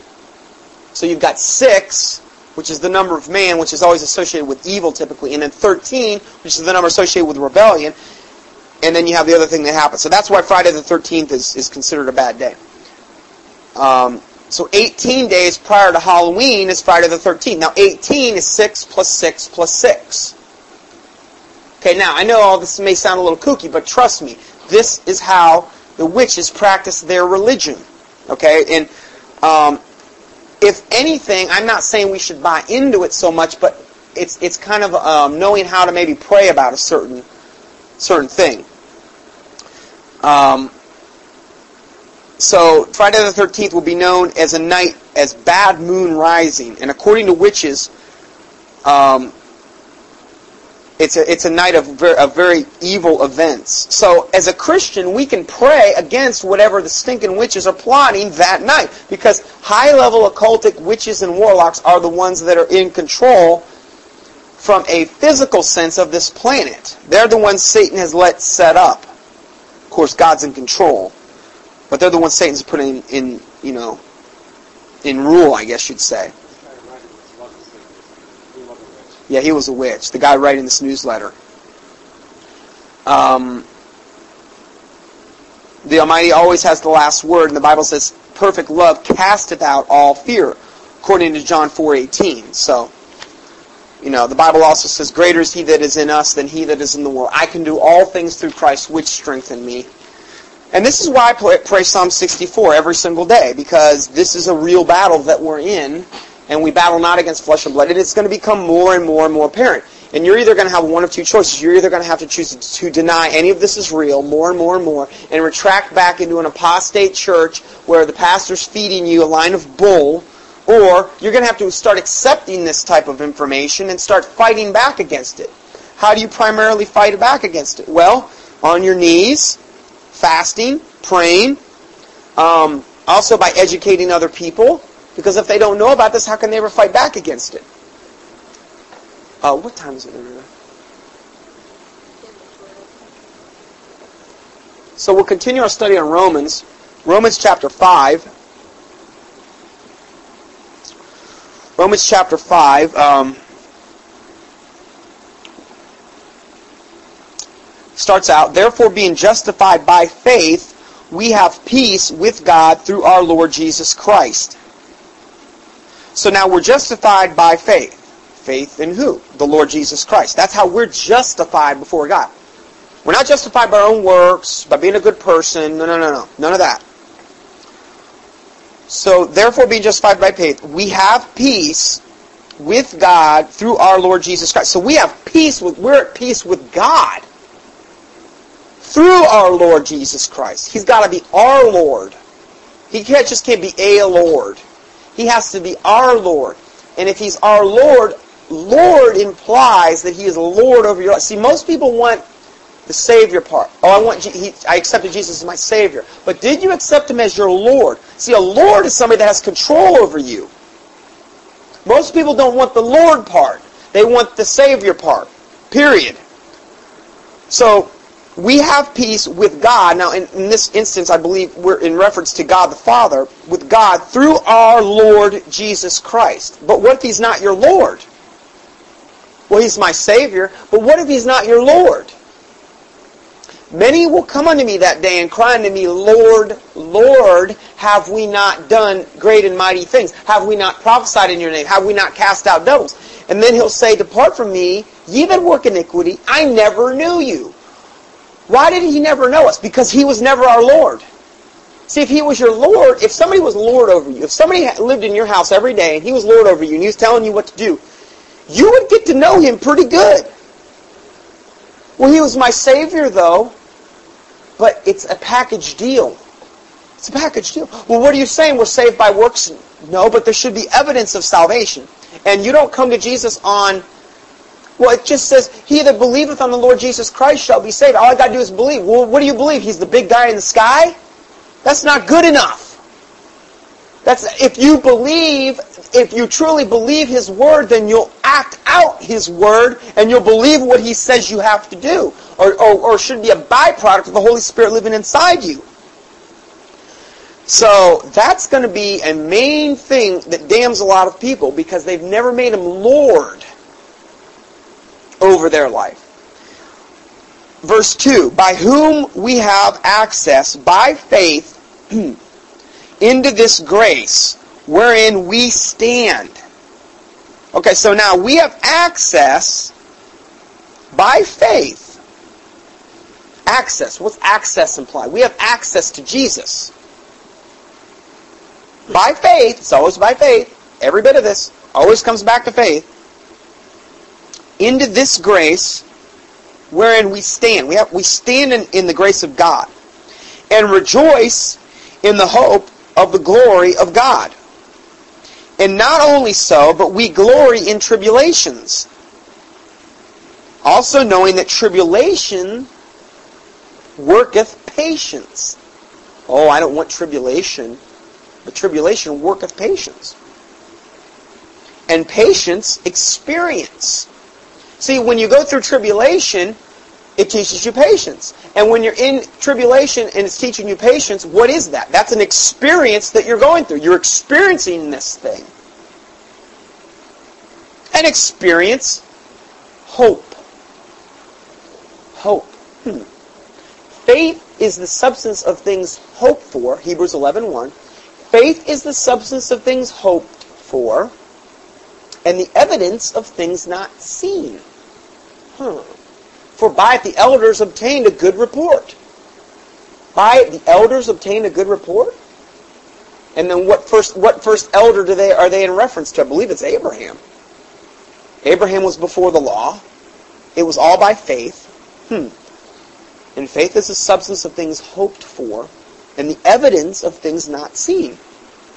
Well, this is a big perpetuating thing that feeds on one another. If tribulation worketh patience, and patience experience, and experience hope. And hope builds faith. Because faith is the substance of things hoped for. So see, it all builds on one another. See, it builds back and it builds forward. It builds back and it builds forward. All these things add to one another. It's what's kind of cool about it all. But tribulation isn't fun. And the experience that you get in tribulation isn't fun to go through. I know that. It's really not fun. But what is the fruit of it? Patience and hope, experience, these things. And hope maketh not ashamed, because the love of God is shed abroad in our hearts by the Holy Ghost, which is given unto us. See, the Holy Ghost lives inside us. In our hearts by the Holy Ghost. The Holy Spirit that lives inside us. For when we were yet without strength, in due time Christ died for the ungodly. We were without strength apart from Christ. But in due time Christ died for the ungodly. For scarcely for a righteous man one will die. Yet peradventure, meaning perhaps, that's what peradventure means. Yet peradventure for a good man some would even dare to die. Greater love no man hath than this, than a man would lay down his life for his friend. That's what Jesus said. Did he back up what he said? Yes, because he went to the cross and did what he did. He laid down his life for our sins, for mankind. But God commendeth His love toward us, in that while we were yet sinners, Christ died for us.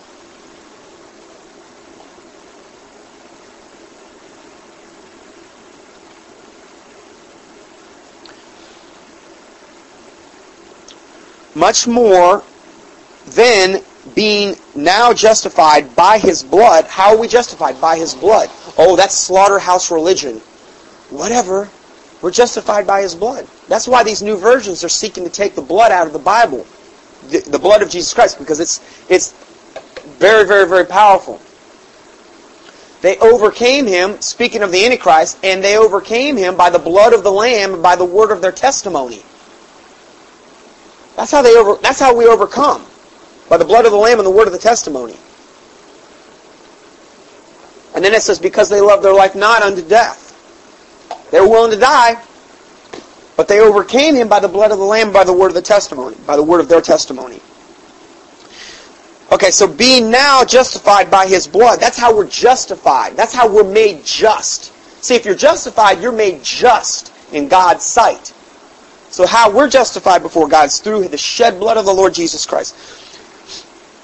We shall be saved from wrath through him. Through who? Through Jesus Christ. Through his shed blood. Sorry.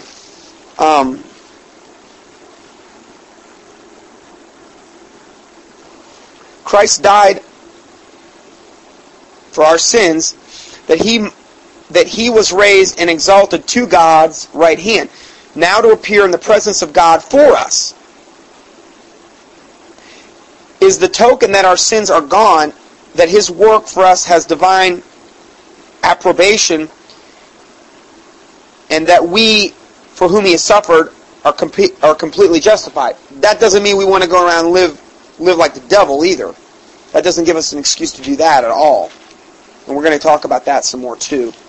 Let me just see what this one verse says. I guess I think this is...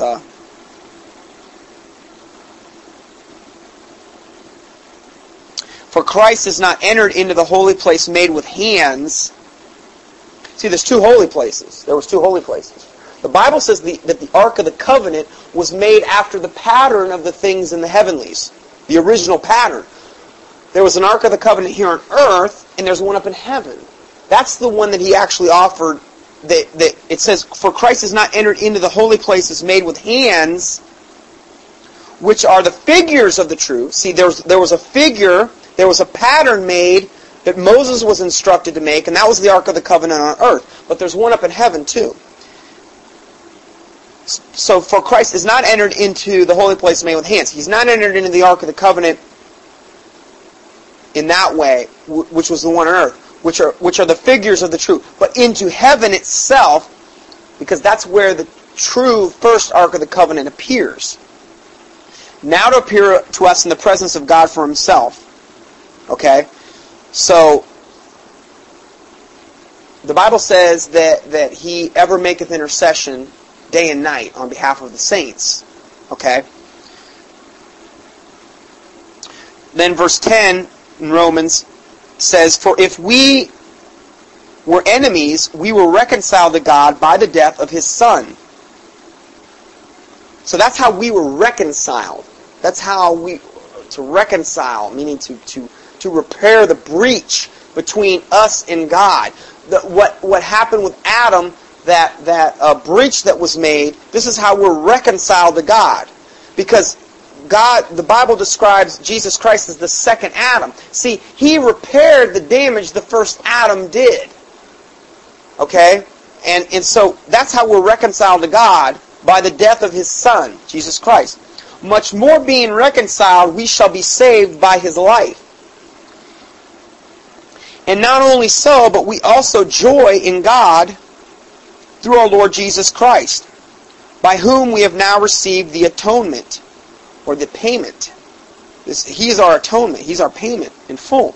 Wherefore, as by one man sin entered the world, and this is Adam, and by death by sin, and so death passed upon all men, that all have sinned. See, because of Adam, death passed on all men, and sin entered into the world through Adam. It says it right there. For that all men have sinned. For until the law, sin was in the world. But sin is not imputed when there is no law. Now let's look at this a little closer. There was a note here I wanted to read you. The consequence of Adam's sin was that many were made sinners.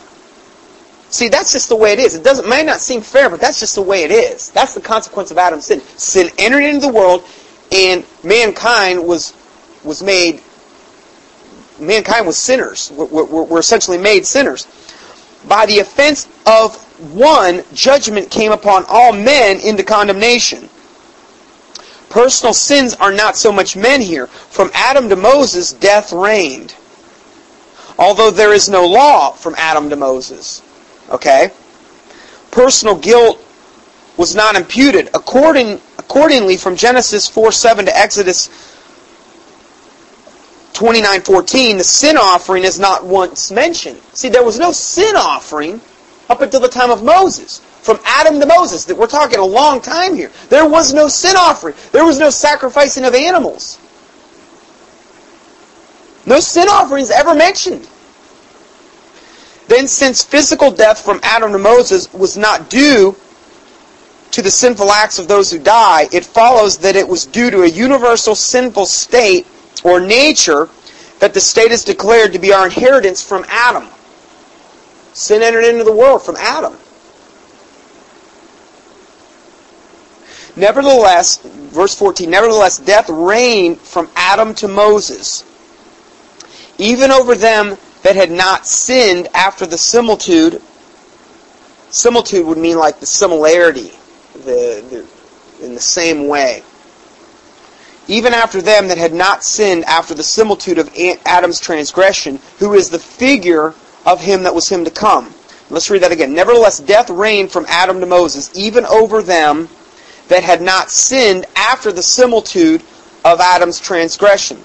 They hadn't done the same thing Adam had done. That's what it means. Similitude means they haven't done the same. Nobody could do the same thing Adam had done.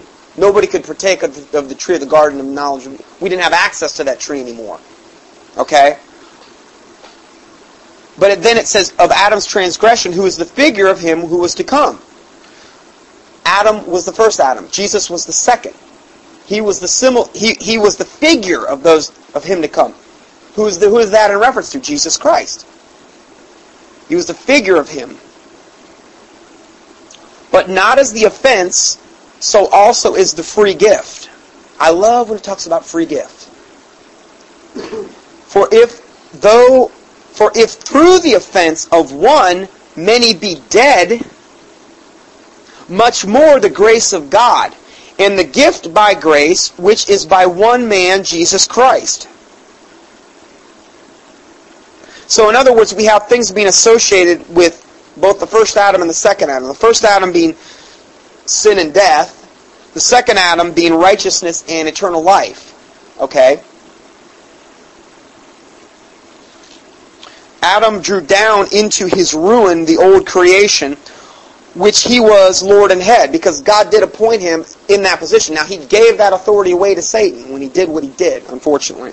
Christ brings into moral unity with God and into eternal life the new creation of which he is Lord and the head. That's if we accept his free gift, that happens. So, but not as the offense, so also, this is verse 15, so also is the free gift.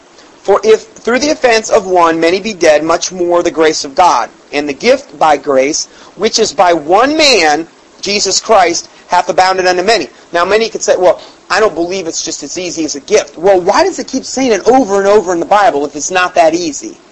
For you're saved by grace, through faith, not of yourselves. It is the gift of God, not of works, lest any man should boast. Sorry. Let me turn that off.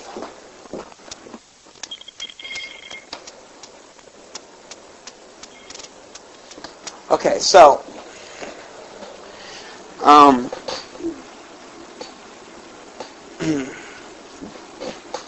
and the gift by grace, which is by one man, Jesus Christ, hath abounded unto many. And not as it was by one that sinned, so is the gift. For the judgment was by one to condemnation. And that's in reference to Adam. That's the one that the judgment was there to condemnation. But the free gift is of many offenses unto justification.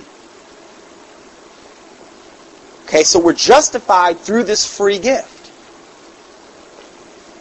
For if one man's offense, death reigned by one, much more they which receive abundance of grace and of the gift of righteousness shall reign in life by one Jesus Christ. So it's comparing the two over and over again. It's comparing the two. It must be pretty important because God keeps emphasizing it over and over again. And this is where most of all modern religions go off base here. Because they don't have a concept that this is a free gift. They think, oh, it's a free gift, I can go live like the devil. They carry it too far. Okay? And then you have some that don't believe it's a free gift at all, like the Catholics, and they think, oh, you got to do the catechism and the 7 sacraments and all this other junk they got to do. Then they've made the gift of God of none effect. So you have to have a balance here. Therefore, as by the offense of one, judgment came upon all men to condemnation. Here we go again, another comparison here. By the offense of one, judgment came upon all men to condemnation. Now people say, well, I just don't believe a loving God would do that. I'm sorry. It's not a loving God that made Adam originally sin. He gave him the free option. Well, why did he give him a free option? I don't understand that. Because he's not going to kick the door down to your heart. He gave the angels a free option too. 1/3 fell, 2/3 stayed. Now after that, more may have fallen. Because it's said that after the flood, there were also giants. And I don't know if more fell at that point. It's kind of hard. I can't be totally dogmatic. I don't know. Maybe some of them didn't actually had fallen, but they didn't actually take wives. I think that's probably what happened more likely than anything. But he's not going to kick the door down to your heart.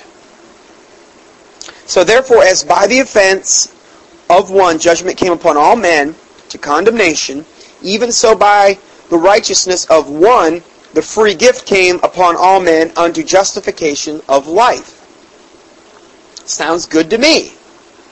Free gift, justified, good deal. Great. Praise the Lord.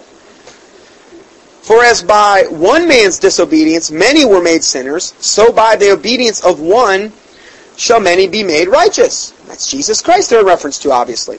Moreover, the law entered that the offense might abound. That's kind of a weird statement. The law entered that the offense might abound. But where sin abounded, grace did much more abound. Why does it say, moreover, the law entered that the offense might abound? Because without the law, had I not known the law, I had not known sin. So without the law, before the law, you could claim ignorance. You could claim, I didn't know. Well, then once the 10 Commandments were etched in stone, you didn't have that excuse anymore. Okay? So moreover, the law entered that the offense might abound. It would be even more obvious to us, our sinful state, even though deep down we still knew it was wrong. Okay? If we lived in that time. But where sin abounded, grace did much more abound. That as sin hath reigned unto death, even so might grace reign through righteousness unto eternal life, by Jesus Christ our Lord. Chapter 6. What shall we say then? Shall we continue in sin, that grace may abound? God forbid. How shall we that are dead to sin live any longer therein? So this kind of takes away the whole say a short prayer, live like the devil concept of getting saved. Now, if we're really dead to sin, there's going to be evidence of that we're dead to sin. Does that mean we're going to walk around sinless perfection? No. Even Paul said, oh, what a wretch of a man that I am. Who will deliver me from this body of death? That I want to do, I don't do. So, okay, he even said that. But, shall we say then, shall we continue in sin that grace may abound? God forbid. How shall we that are dead to sin live any longer therein? See, there's a difference between sinning and living in sin. Living in sin implies it's a daily deal. I'm just doing it. I got no conscience about it, and whatever. If the Holy Spirit's really living inside you, how are you getting away with that? You know? Know ye not that so many of us, as were baptized into Jesus Christ, were baptized into His death? Baptized into Jesus Christ. Now, in reference to this, we're in reference to the body of Christ also. The body of Christ, which says what basically makes up the body of the believers. We're baptized into Jesus Christ. We're baptized into His death. Wherefore we are buried with him by baptism unto death. And see, baptism is a type of that. You take the person, and they're living in the world, and then they die. They die to self. They're baptized into the Jesus Christ death, and this is what happened to Jesus. He was living. He died. He went into the earth for 3 days, and then he rose again. This is a type of baptism. This is the type of when we get baptized. Okay, baptized, raised from death into life eternal. Okay, that's what baptism is about. It's a figure. It's a type. Therefore, we are buried with him by baptism into death, that like as Christ was raised up from the dead by the glory of the Father, even so we also should walk in newness of life. For if we had been planted together in the likeness of his death, we shall also be in the likeness of his resurrection.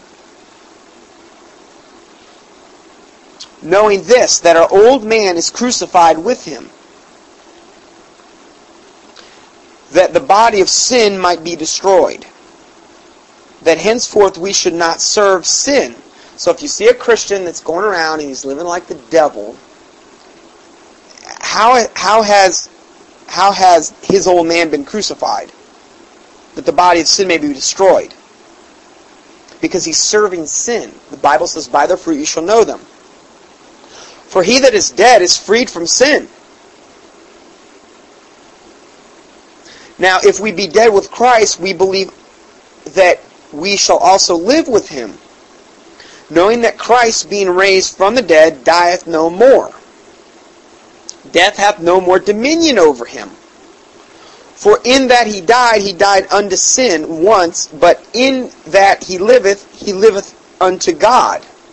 Likewise, reckon ye also yourselves to be dead unto sin. And if you're to reckon yourself, this is something you have to do. You have to reckon yourself dead unto sin, but alive unto God through Jesus Christ our Lord. Well, I just want him to be my Savior, not my Lord. Well, it doesn't work that way. It doesn't even talk about it being your Savior here. It's implied, but what's really implied is him being your Lord, more even than your Savior. If he's your Lord, then he is your Savior. See, really the Lord part's more important than Savior, because if you have the Lord part, the Savior part's going to follow. You can't just have the Savior part, though, and not have the Lord. It doesn't work that way. Let not sin, therefore, reign in your mortal body. And reigning would imply sin that was continual. It's all the time. It's reigning, like a king would reign on a throne. Because sin will eventually overtake you as a king reigning on a throne. Let not sin, therefore, reign in your mortal body, that ye should obey it in the lust thereof. Neither yield ye your members as instruments of unrighteousness unto sin, but yield yourselves unto God. Yielding implies submission. I submit myself unto you, Lord. As those that are alive from the dead, in your members are as instruments of righteousness unto God. Taylor, are you paying attention?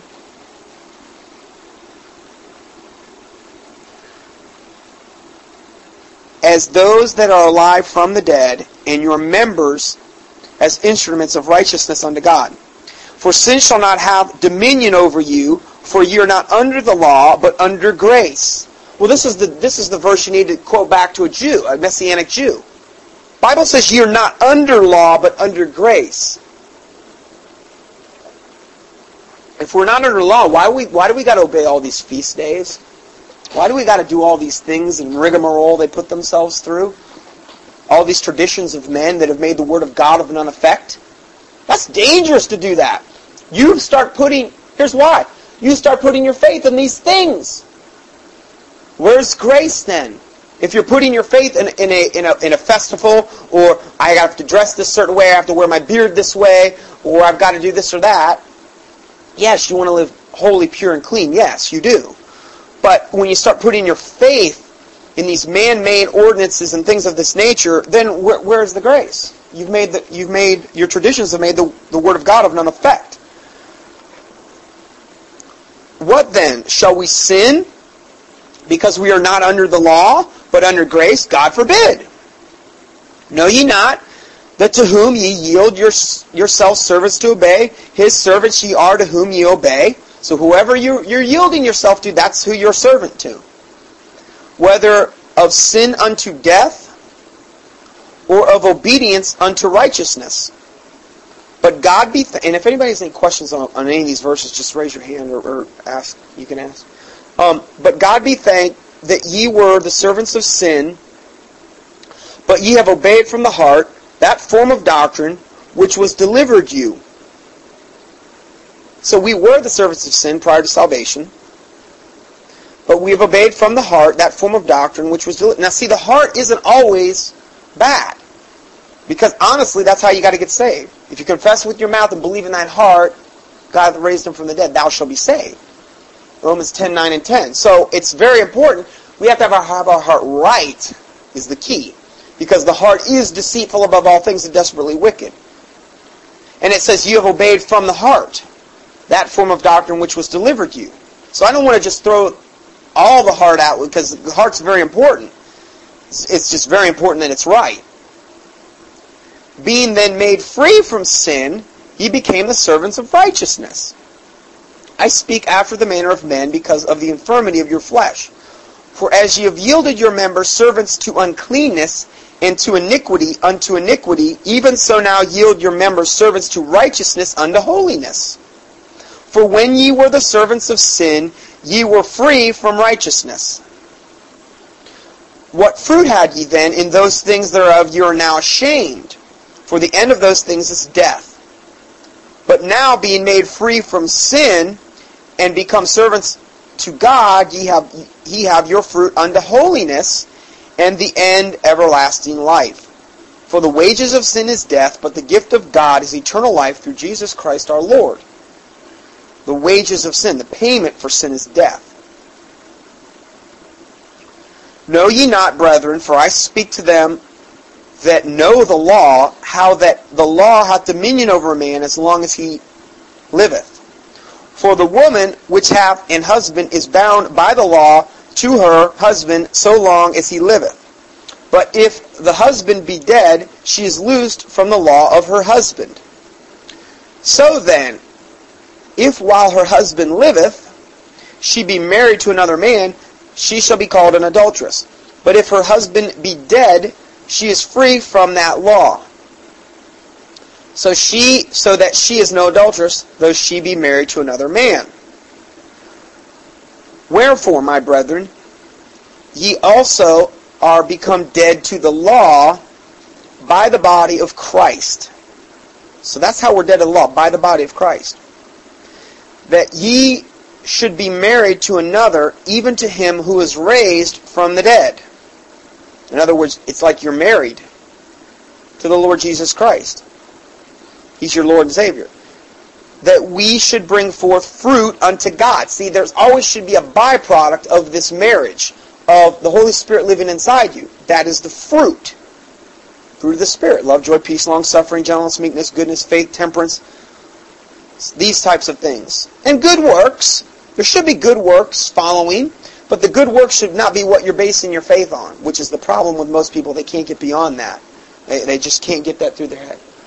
They just want to get into heaven on their own merit. I don't want to get into heaven on my own merit. I know I will fail. There's no way it's going to happen.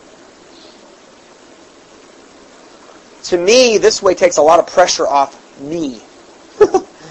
You know? This way that we're talking about, to me it seems liberating. I mean, it instills a sense of hope in me. I mean, if I was a Catholic, I'd always be wondering, am I good enough Catholic? Am I good enough Hindu? Am I good enough Mormon? Will I make the 144,000 cut of Mormonism? What Bible are these people reading? The Bible says that you got to be a male virgin of one of the 12 tribes of Israel. How do you spiritualize yourself into the 144,000? Well, I don't know, it's my interpretation. Yes, there is a way with seemeth right unto a man, but the end thereof of the ways of death. You're going to hell, if that's what you're believing.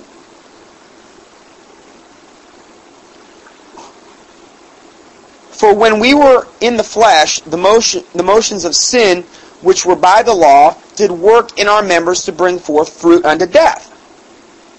But now we are delivered from the law, that being dead, wherein we were held, that we should serve in newness of spirit, and not in the oldness of the letter. The letter meaning the law. The letter of the law. What shall we say? Is the law sin? God forbid. Nay, I had not known sin, but by the law. For I had not known lust, except the law had said, Thou shalt not covet. But sin, taking occasion by the commandment, wrought in me all manner of concupiscence. Concupiscence.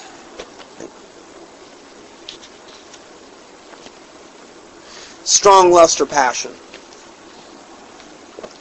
Concupiscence. Strong lust or passion.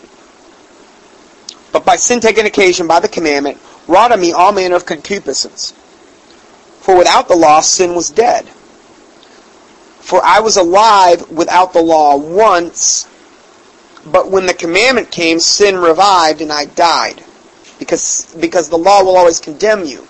Because it'll always convict. Nobody's ever been able to keep it. So see, what I see here is a lot of balance. Let's not get too far off crazy into thinking the law is terrible and that it's not any good, but let's not go far as to thinking that we got to keep the law of every letter in order to get saved. It's what Jesus has offered us is kind of like a balance, I guess, that we need to look at here, and it's through Jesus Christ. It's always through Him, through faith. Okay. And the commandment which was ordained to life, this is verse 10, I found to be unto death. For sin taken occasion by the commandment deceived me, and by it slew me. Which is ultimately will happen is if you live and die in sin, it will ultimately slay you.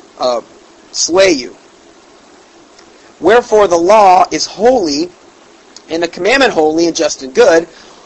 Was then that which is good made death unto me? God forbid. But sin, that it might appear sin, working death in me, by that which is good, that sin by the commandment might become exceedingly sinful. Now that's a little bit complex what it just said, but it said, but sin, that it might appear sin, working death in me. So, see, the only way sin could appear sin is when the law came. That's how we knew it to be sin. And it worketh death.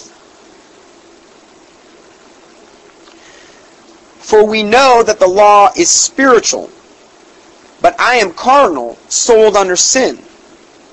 Carnal means fleshy, and is Paul's word for the Adamic nature, and for the believer who walks or lives under the power of it. Natural is his characteristic word for the unrenewed man, and spiritual designates the renewed man who walks in the Spirit.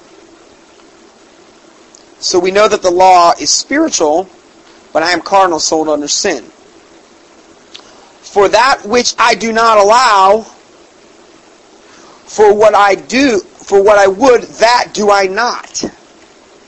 But what I hate, that I do. Did Paul still have a problem with sin, even after he got saved? If then I do that which I would not, I consent unto the law that it is good. In other words, when he does things that he doesn't even want to do, he consents to the law that, yes, the law points out sin. It is something that is good. Without the law, I had not known sin. Now then, it is no more I that do it, but sin that dwelleth in me. Well then, this sounds like a good verse just to sin like crazy. Well, it's not me, the devil made me do it. Well, the thing is that we're still going to battle with sin. Okay? But it says, then it's no more I that do it, but sin that dwelleth in me. Now, Paul's saying this, not me. You got to be careful with this verse, because you could get into that. Well, I can just sin like crazy, and, it's not me that's doing it, it's just sin that dwelleth in me. I'll blame the sin. Sounds easy. So, there's a note here that the apostle personifies the strife of the two natures in the believer. The old Adamic nature and the divine nature received through the new birth. The I, which is Saul of Tarsus, and the I, which is Paul, the apostle, are at strife. The two natures, battling against one another. We're in no different boat than Paul. No different boat.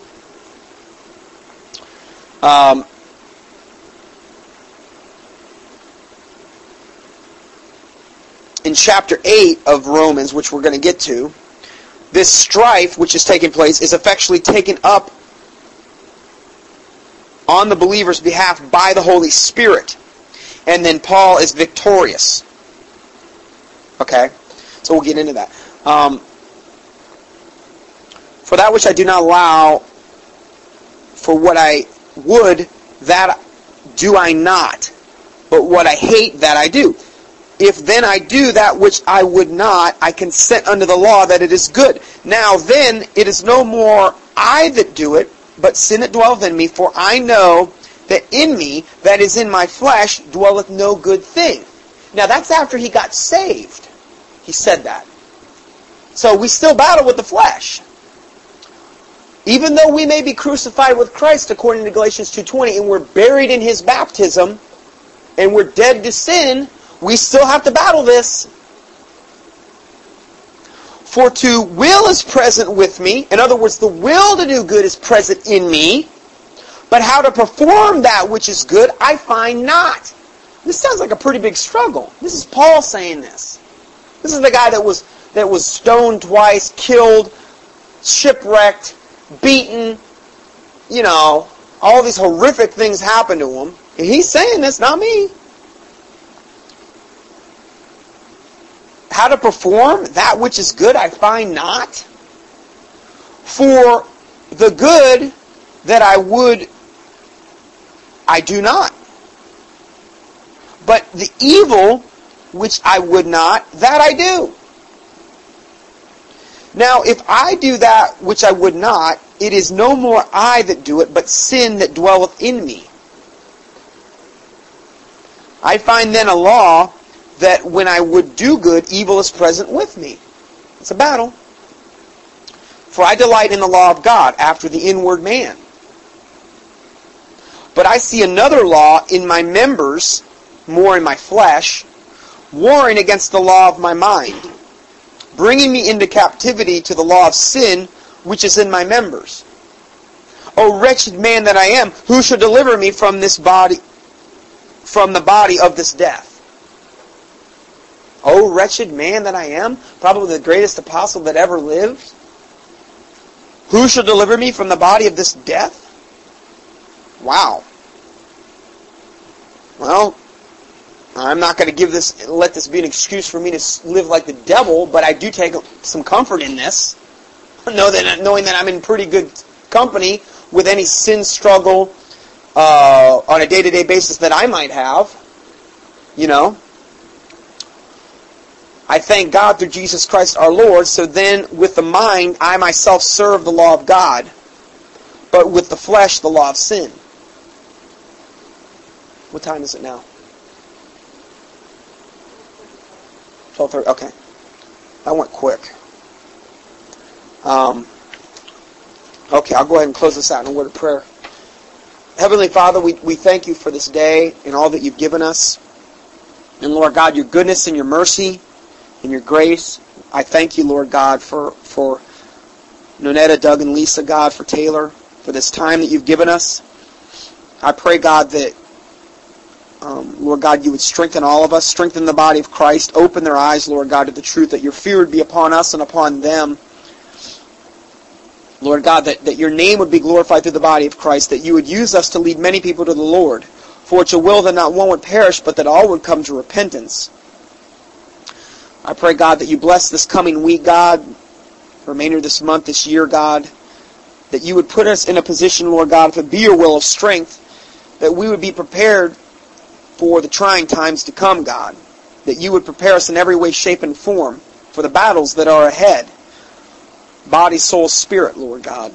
For we can do nothing apart from you except fail. I pray, God, that these messages go out and go to the people, God, that you want them to hear, God. I pray, God, that every evil entity that would try to oppose this prayer would be bound up and rebuked, God, and if it be thy will, cast into the abyss, as Jesus cast, Lord God, evil spirits into the abyss. I pray, Lord God, that you would be with us this coming week. You would help us, Lord God, and strengthen us, that you would give us the courage to do what we have to do, what we need to do, God. That your name would be glorified through us, and that you would help us. In the name of the Lord Jesus Christ, we pray all these things. Amen. If I'm not mistaken, I think that Schofield